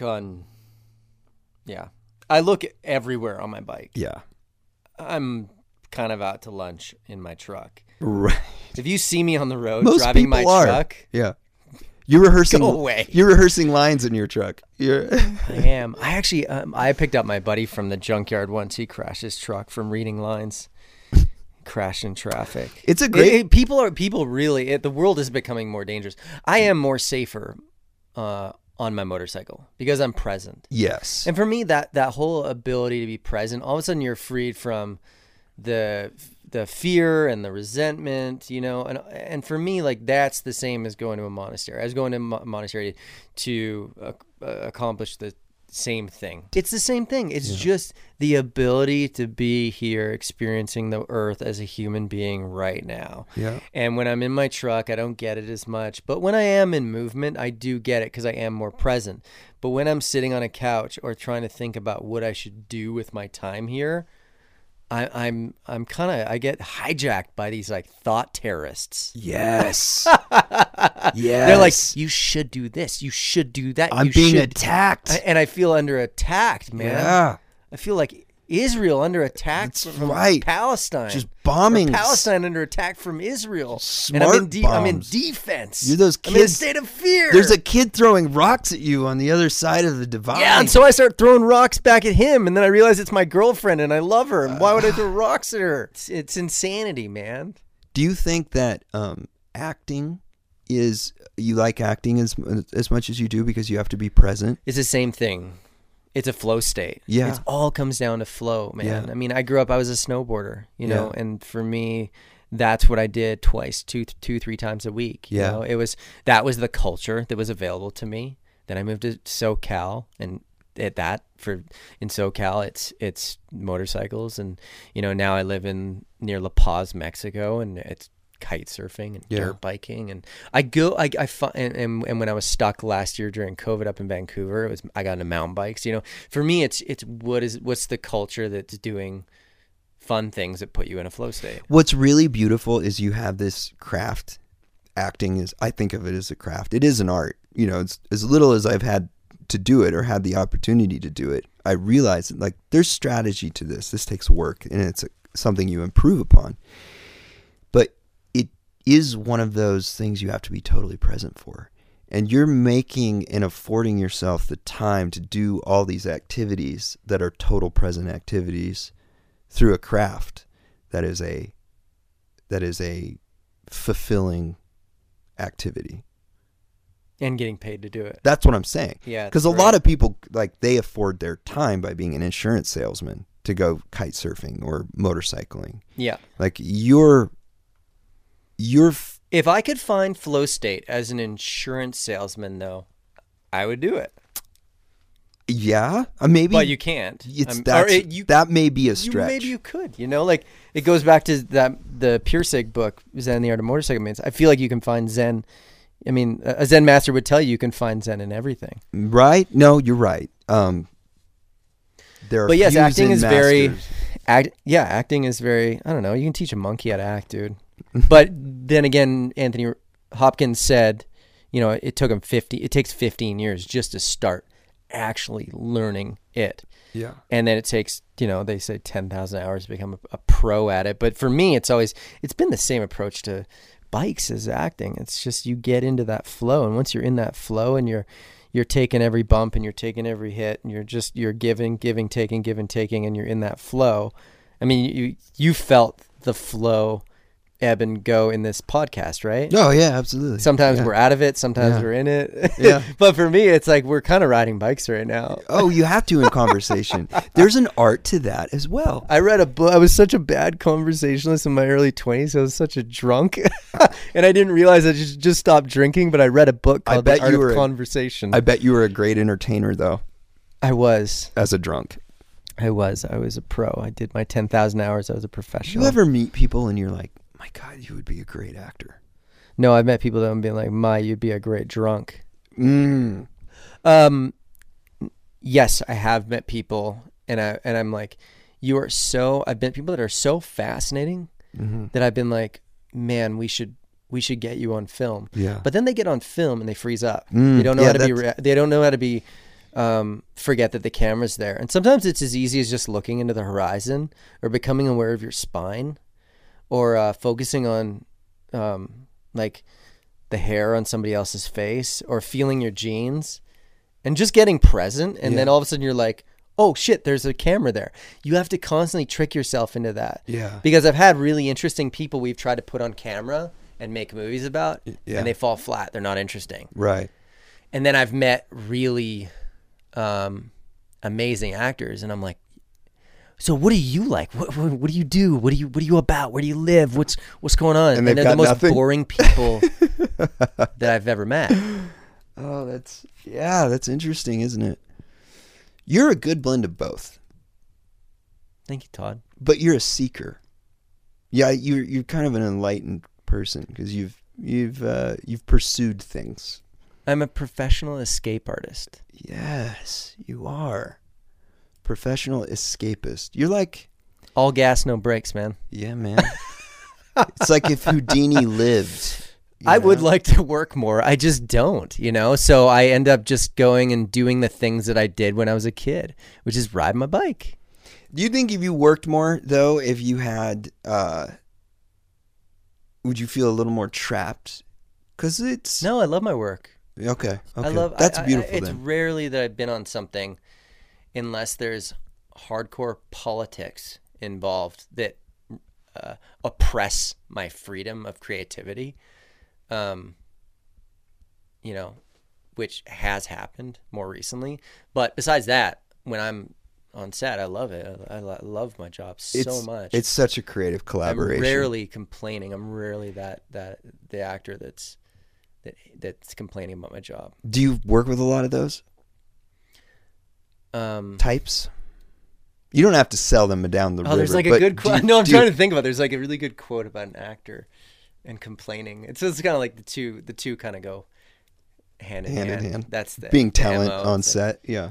Well, all these people are there to work. Well, I think it's something like, how do you make an actor complain? You give him a job.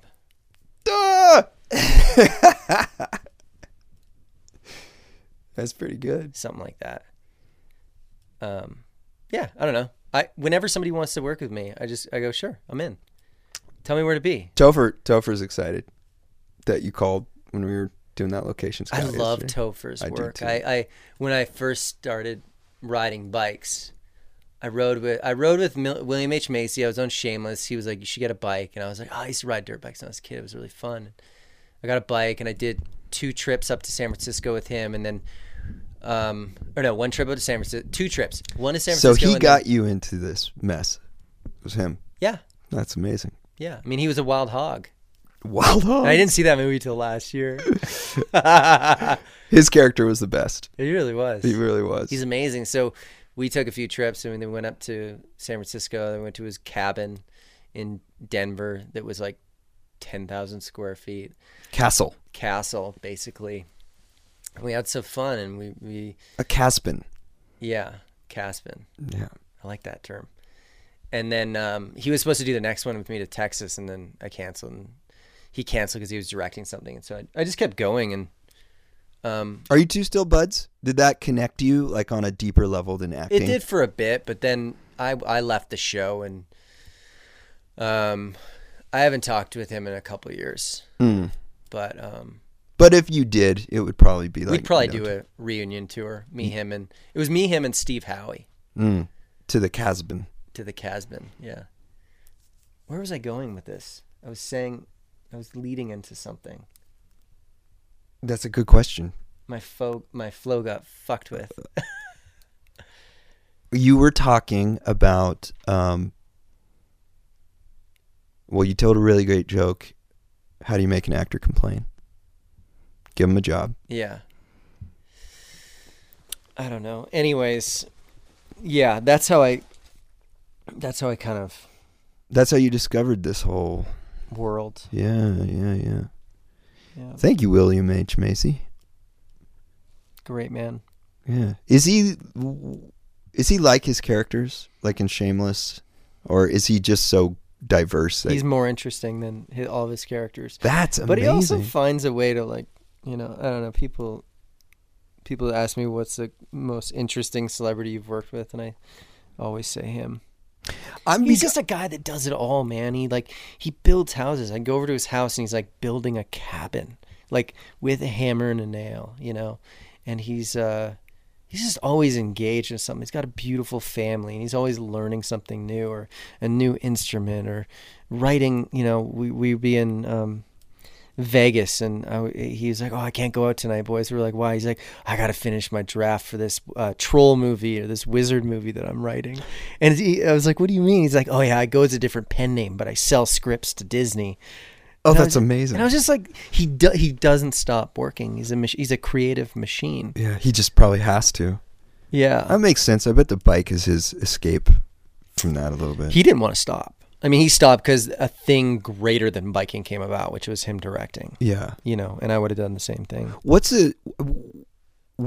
do you think the best director you've worked with at this point is? Spielberg. Yeah, that would be hard to beat. Yeah. What gives him his edge? What gives him his edge? Yeah, above the rest. I know he's got an amazing career, and he's made some amazing stories, but as a director, as a leader, like, what makes him... He's a genius. He's just smarter than everyone. I mean, geniuses are fascinating. We could have a whole talk on what is a genius. They're in touch with something. Give me an example of how you just... I mean, clearly he is a genius. He's a genius, but he also is... Yeah, he's a technical genius. So he knows what... He would direct me in different scenes, say, put your chin an inch to the left, put it down, then say your line. And immediately I was like, what the fuck? Yeah. I felt this, like, why is he controlling me so much? Yeah. But at the end of the day, he knows how movement can convey emotion. Oh. And Macy also said something like that to me. He said, you don't need to feel the feelings. You just have to trick the audience into making them think that you're feeling those feelings. Right. And sometimes you can do that by behavior, or just the way you lower your eyes. Yeah. There's some choreography there. And so I think that he's a real, choreography, exactly. Yeah. I think there's a real genius to how Spielberg knows humans. And I also think there's a part of him that really is in the mind of a child. And I think that that's where the genius lies. Yeah, that comes through. In the eyes of a child. And I also think he really understands myth. He understands what, Joseph Campbell was touching on when he wrote The Power of Myth, and just myths and how we've told stories as cavemen from That's the first thing we did. It's everything. Besides create that huge fireball that burned down the whole fire. Right. Yeah, I agree. We told stories. The two go hand in hand. The fire and the stories. Yeah. They're the same thing. And we're still doing the same thing. Yeah. Except we didn't have any fires on this trip. Because California's got like a huge ban. Can't do that. Yeah. But it's the same way that we create stories about to get vaccinated or not. You know, it's still story. It's all storytelling. It is, man. It's saying, well, when you do this, this is what's going to happen. It allows us to make choices. It allows us to understand what we're doing on this universe, on this ball that's flying through space with this thing called gravity that's keeping us down here sitting in these chairs here in your studio in Rimrock. Those stories. And they ask us why we have anxiety. Yeah. And they control the population. I mean, the religion, like current religion, past religions, they controlled the population at the time through these stories. And it's still working. We still love them. We just gobble them up. You know, that's all I'm working towards, is like telling the story of this trip. Mm-hmm. And people are going to watch it because it's a good story.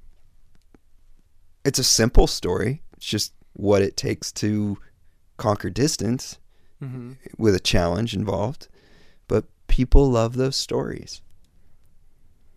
Yeah. I mean, I wish we had more bobcats and rattlesnakes and tarantulas. And next trip. Rock slides. And next trip. Sea nymphs. Well, your brakes more went obstacles. out. That's a great part of the story. That was exciting. Yeah. There's always something. There's always something to survive. I wish we fought the redneck clan members. That would have been really funny. I was egging you on. I was like, I know. Come on, Todd. I know. Where's Todd? There's content over here. Let's go get this. Nope. I don't like fighting. Like Jesus. Yeah. I mean, he was a great example. But he also flipped over tables in the market. And that's what they killed him for. Mm-hmm. But that was his only real physical conflict that we know of that he did. The rest of it, do you think with Jesus was just tapping into the flow? Yeah. Do you think Jesus definitely. would ride a panhead? He rode a donkey, which was a panhead of the day. Wow. Yeah. I came across a guy in Argentina when we were riding our bikes down there who had a tattoo of Jesus on a CRF 450X. That's amazing. It was amazing. Let me leave you with this. Think about this.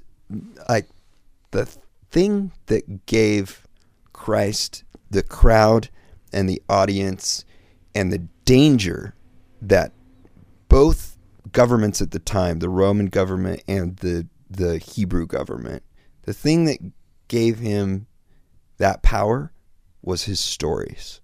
All those parables that he walked around telling people, these massive crowds. He was like the first Spielberg. Mm-hmm. He captured people. And that was, he was an actor and a director. Solely off of the magic and power of word. Of the story, yeah. Yeah. Mm-hmm. So, I don't know how we got on that topic, but it is fascinating. Yeah. And he would ride a panhead, yeah. Yeah, he would. But it makes me think about what I say a little bit more.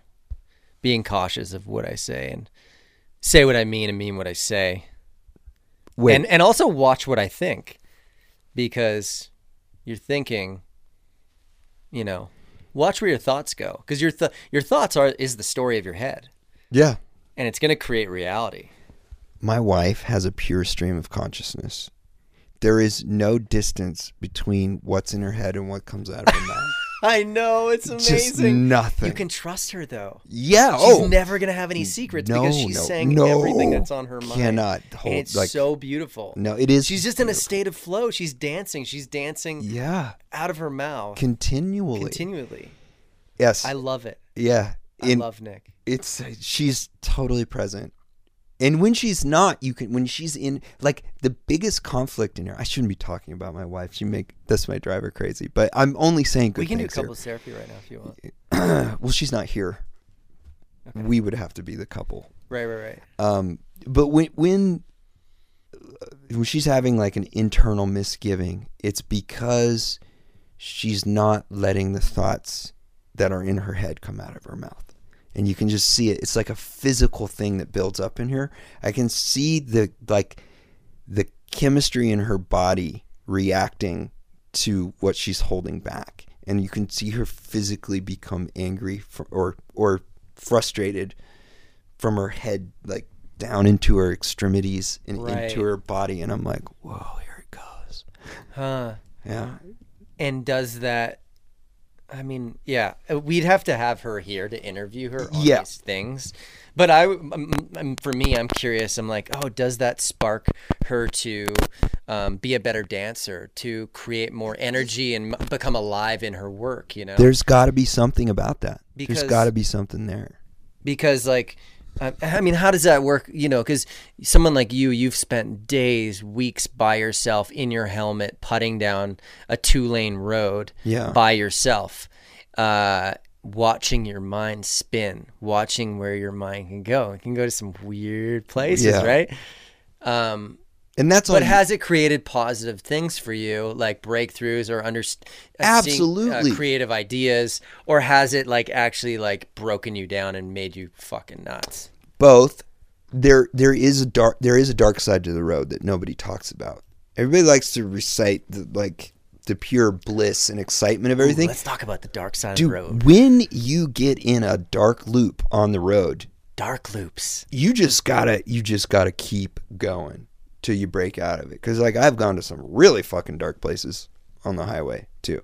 Huh? Doubt of what?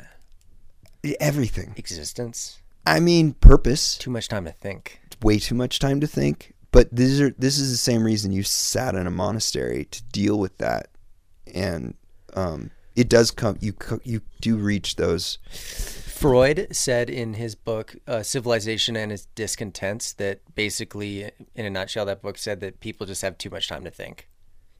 And yeah, but that's what made us people. No, but back in the day, we didn't. We had to hunt. We had to gather. We had to farm. It was nonstop. So we weren't thinking. We were just thinking about what we're doing. Exactly. But nowadays, because we've created so much efficiency and everything is right here, right Convenience. now, all we have time is to think. Yes, but and it can put you into what you call a dark loop. Yeah. Well, it will destroy some minds, but others thrive on it, and that's where art comes from. That's where like this. I don't like to say deep inquiry, because what I think of as deep inquiry now can be a bad thing in like conspiracy theory and going down these rabbit holes where you're like deeply pursuing basically a lie, but it's becoming real through that. But honest inquiry, having the time to have honest inquiry about something, anything, but allowing yourself the time to do that is where good art comes from, I think. How do you know your story is based in truth and it's in reality and it's not off on these kind of lies? You don't, and you just remain open to being wrong. That's cool. I love that, man. Just pursue it as if you're like scientific method, that you're trying to disprove this thing. And I see that in you. You know, that's one of the qualities that I really love about you, is that you are humble. You carry this like inquiry and curiosity in you when you talk to people, but you also have this thing of going, I could be wrong. Yeah. And I don't think a lot of people have that. Well, like I said, I really like being wrong about people. It reaffirms the goodness in them. Like if I had my impression about you as Justin Chatwin, this actor in anything, that like, this guy's an asshole. He always plays an asshole. I don't know that you do. I do. I actually never seen Shameless. That's what I get hired for. But I'm guessing like most of the characters on that show were kind of like really wounded. Yeah. Yeah. And I would like, I'm sure some people are like, man, maybe he really is that way, you know? And meeting you in person would be like, damn, this guy is. I've gotten fuck you, Jimmy, a lot. Okay. Yeah. But that's exactly my point. Like, I love being wrong about the the perception I have about people. Yeah. And that happens a lot. That's happened the most to me in motorcycle culture. Cool. Where I'm like, this person's going to be an asshole, or know it all or whatever. Well, this is kind of what I was asking you about earlier about stereotypes. Yeah. And being wrong about like how, because I stereotype people. I put people into You boxes. can't help but do that. I put people into boxes, and I hate it. How I do that. I go, all women are crazy.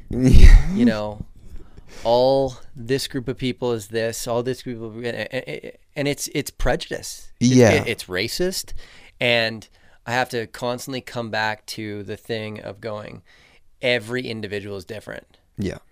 And that takes work.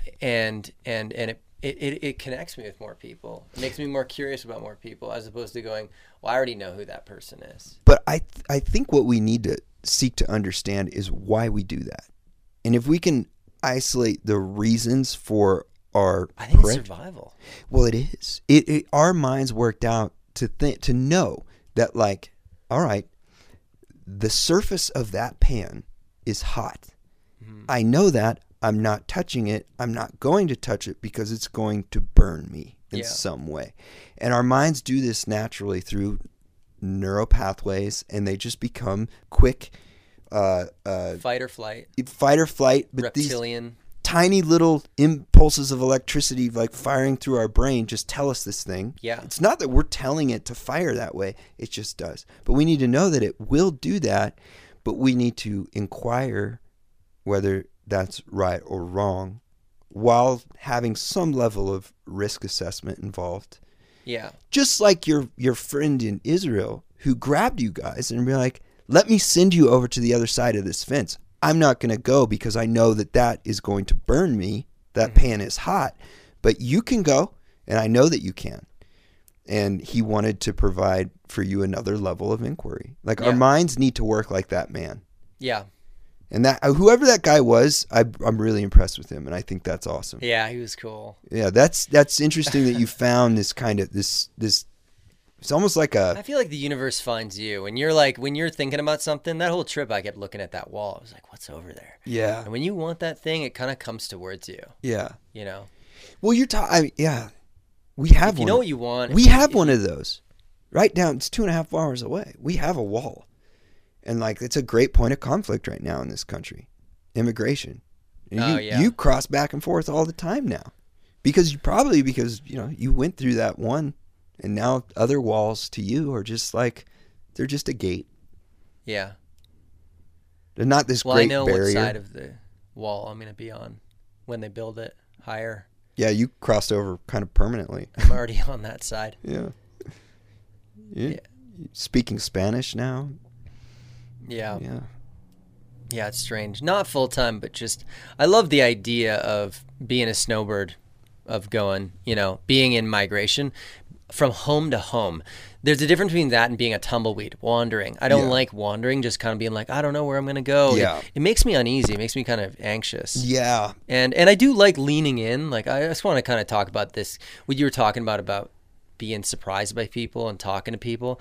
I mean, nowadays I'm trying to kind of lean in and have conversations with people I normally wouldn't have, and feeling fear, feeling anxiety, feeling discomfort, feeling resistance, but walking not acting towards on it. Like seeing that reptilian part of my brain's activated, but still being in and not acting off it, but just being aware that that's revved up, and just leaning in and having more of a conversation and inquiry about somebody else's perspective, as opposed to feeling like their perspective is my perspective and I need to change their perspective.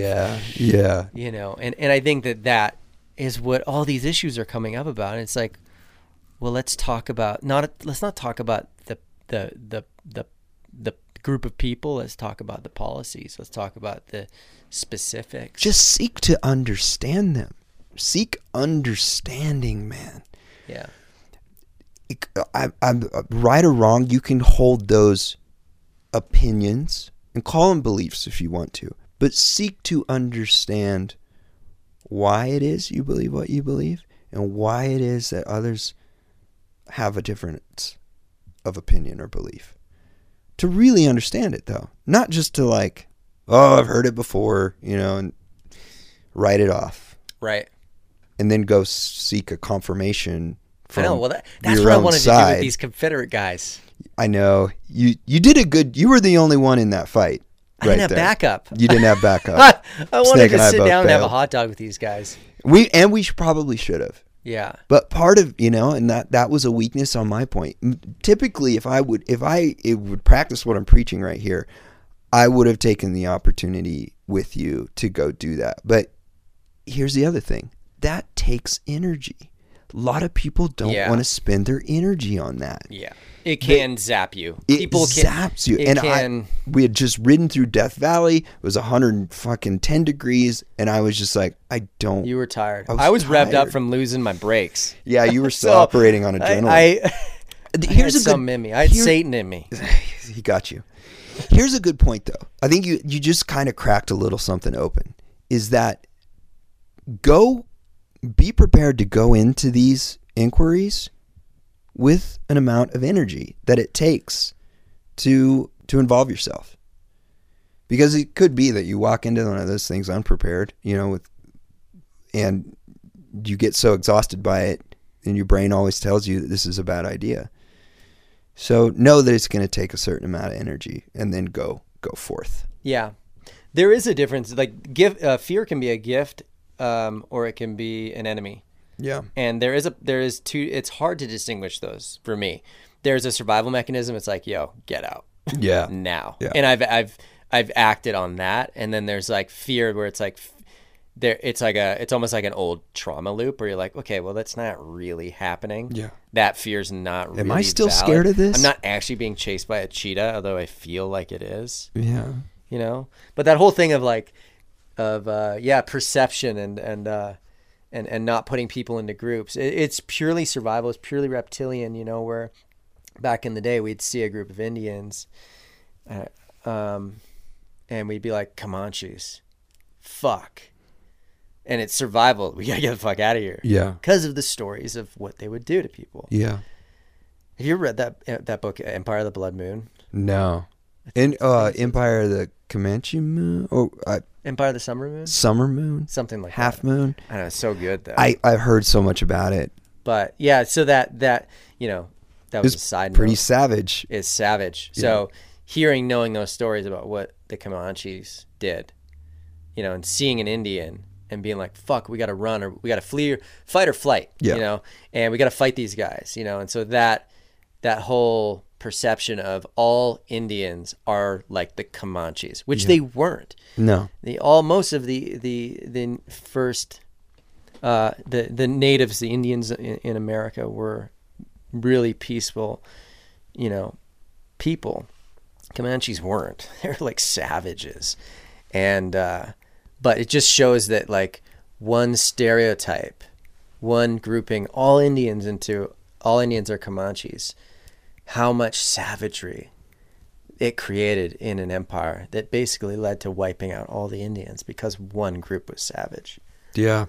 And I feel like that sort of segregation is happening now. Goes like, you are an anti-vaxxer. I'm a pro-vaxxer. You're a Palestinian.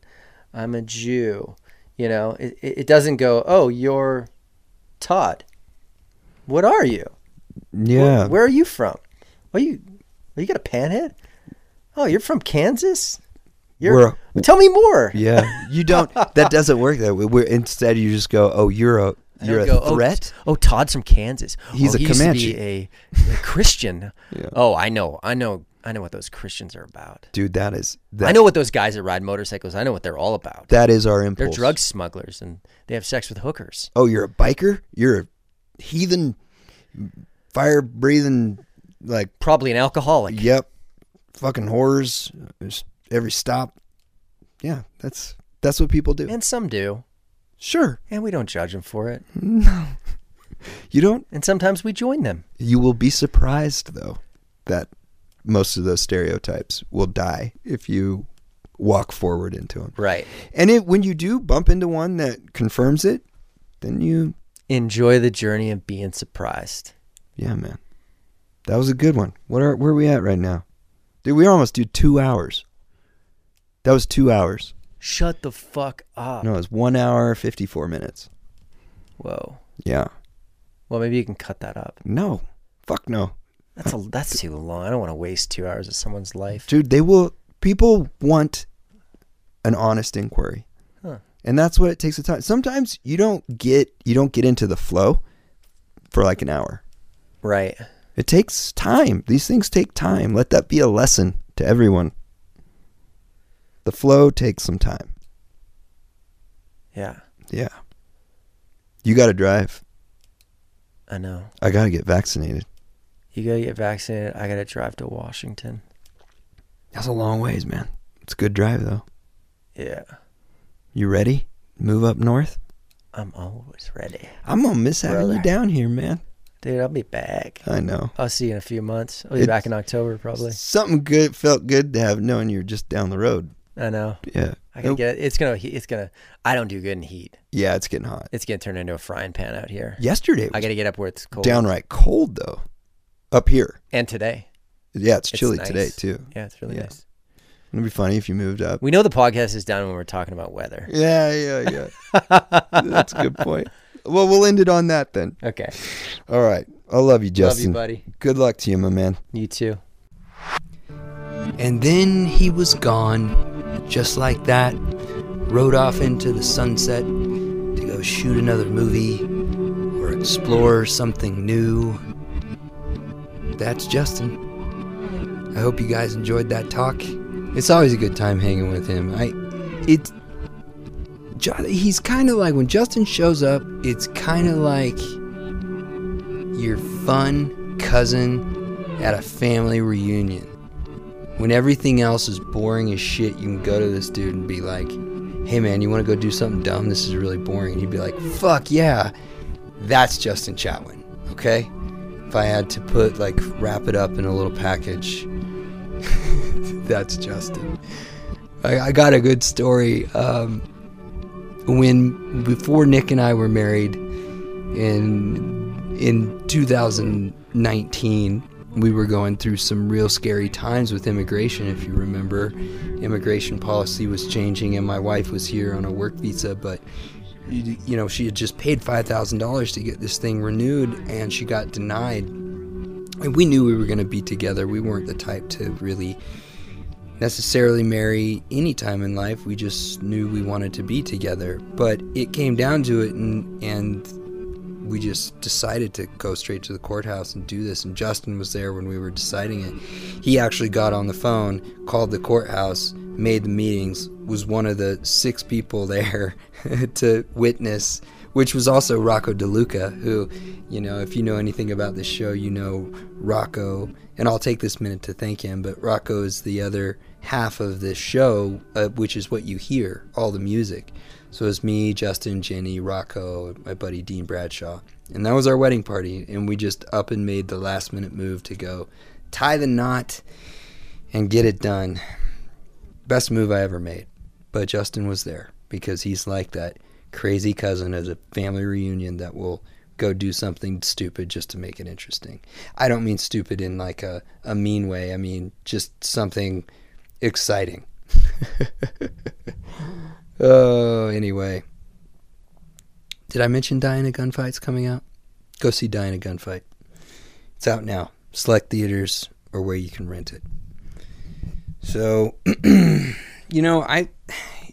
I've had a good run lately. I've got a lot of little press, little bits of accolades in print, and these magazines are stacking up around my desk.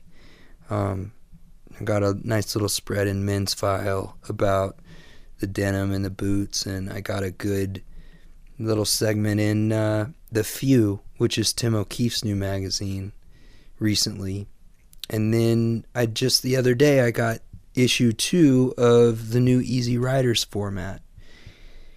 And they're just kind of sitting here, and it makes me realize, and I just want to say that print is something we shouldn't forget about. It's so special and tangible and real. And there's a lot of work that goes into it for not a lot of money. And support these magazines that are out there. There's Dice, there's Choppers, Dean does Dice and Carrie does Choppers magazines. Those are labors of love, man. They are not making any money. And even, I don't know what's going to happen with Easy Riders now, because I heard that they got sold or something happened, and I'm hoping this isn't the last issue, because that was an institution, since 1970. But you want to keep these things alive, and even publishing is tricky now. I talk to my publisher every now and then and just see how things are going, and they're barely keeping their heads above water. I'm like, people are reading and they love this stuff. It's a turbulent time in how we get it and how it's funded. And I guess the more you support those small publications, I guess the longer we can enjoy the tangible element of the art. And God, this took so long for this issue to come out. It's got Milo Ventimiglia on the cover. I know Milo. He's an excellent guy. Another great actor and motorcycle enthusiast. Great writer. Great photographer. But, gosh. You can hear the pages turning. I honestly don't even remember when I wrote this, because it was so long ago. But I can tell you that I was writing this well before the pandemic. And when I open it up, the first line in this article is, "Whether you know it or not, I think we all have the disease." Can you believe that shit? That is funny. What are the chances? You know what? Fuck it, let's just read it. You guys have hung out with me now for 2.5+ hours. Shall we read aloud from the publishing? This is Easy Riders, most recent format, issue 2. This article is called Be Gone. Words and Photographs by Todd Bluebaugh. Whether we know it or not, I think we all have the disease. Some time ago at a gas station in Missouri, an elderly man driving a red Dodge approached me with sincere enthusiasm. I could see the joy inside him stretching at the corners of his smile when he recognized I was on a journey. The pitch of his voice raised with interest as we spoke between the fuel pumps. He must have been born in the late 40s, because he said he and his truck came off a line about the same time. He was a mechanic and knew a lot about bikes, particularly panheads.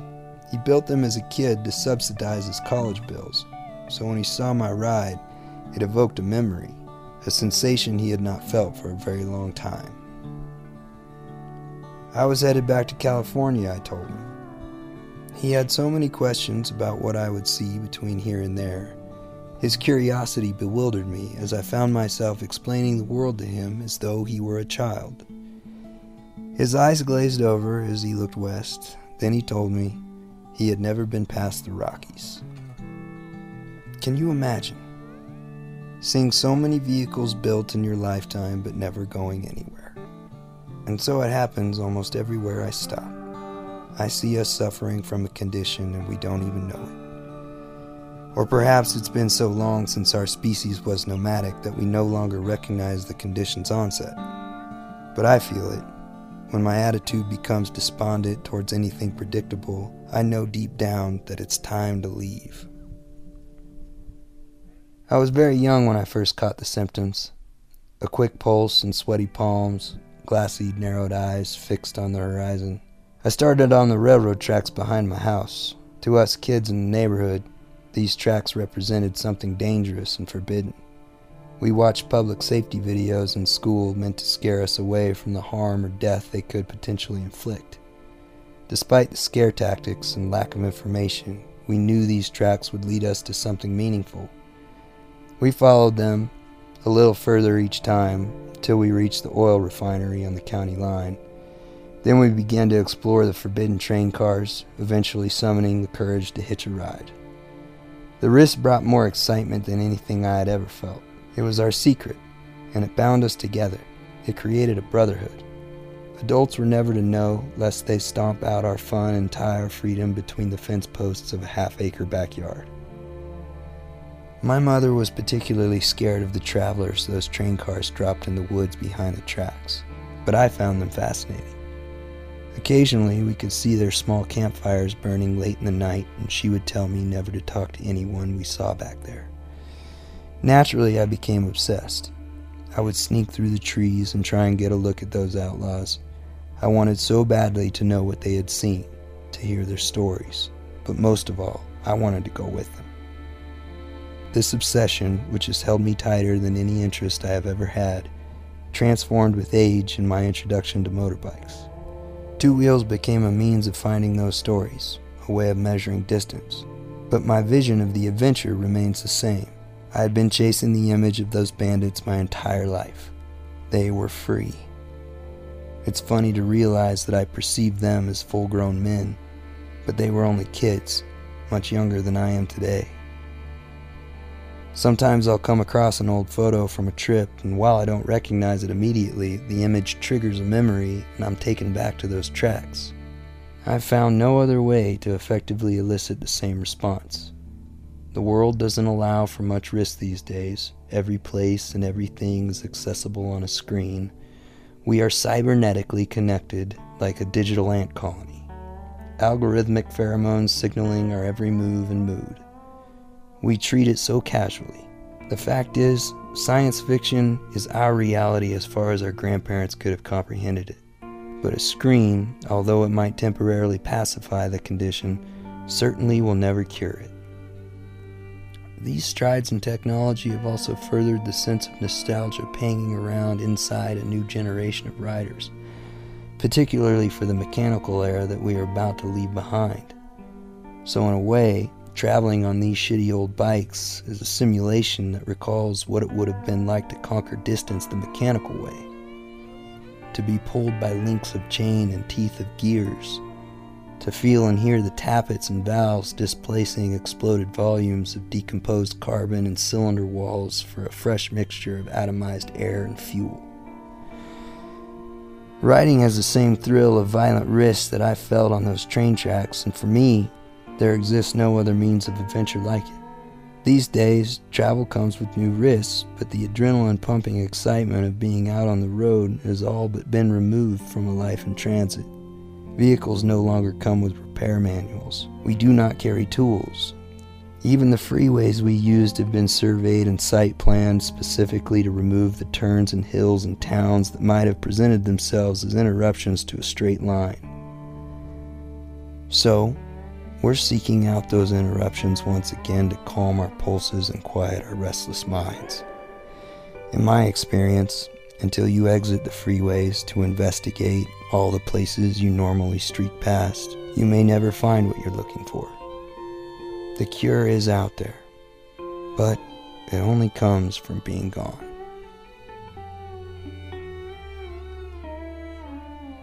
Okay. Enough of Story Hour with Todd. Y'all be safe out there. I'll see you next time.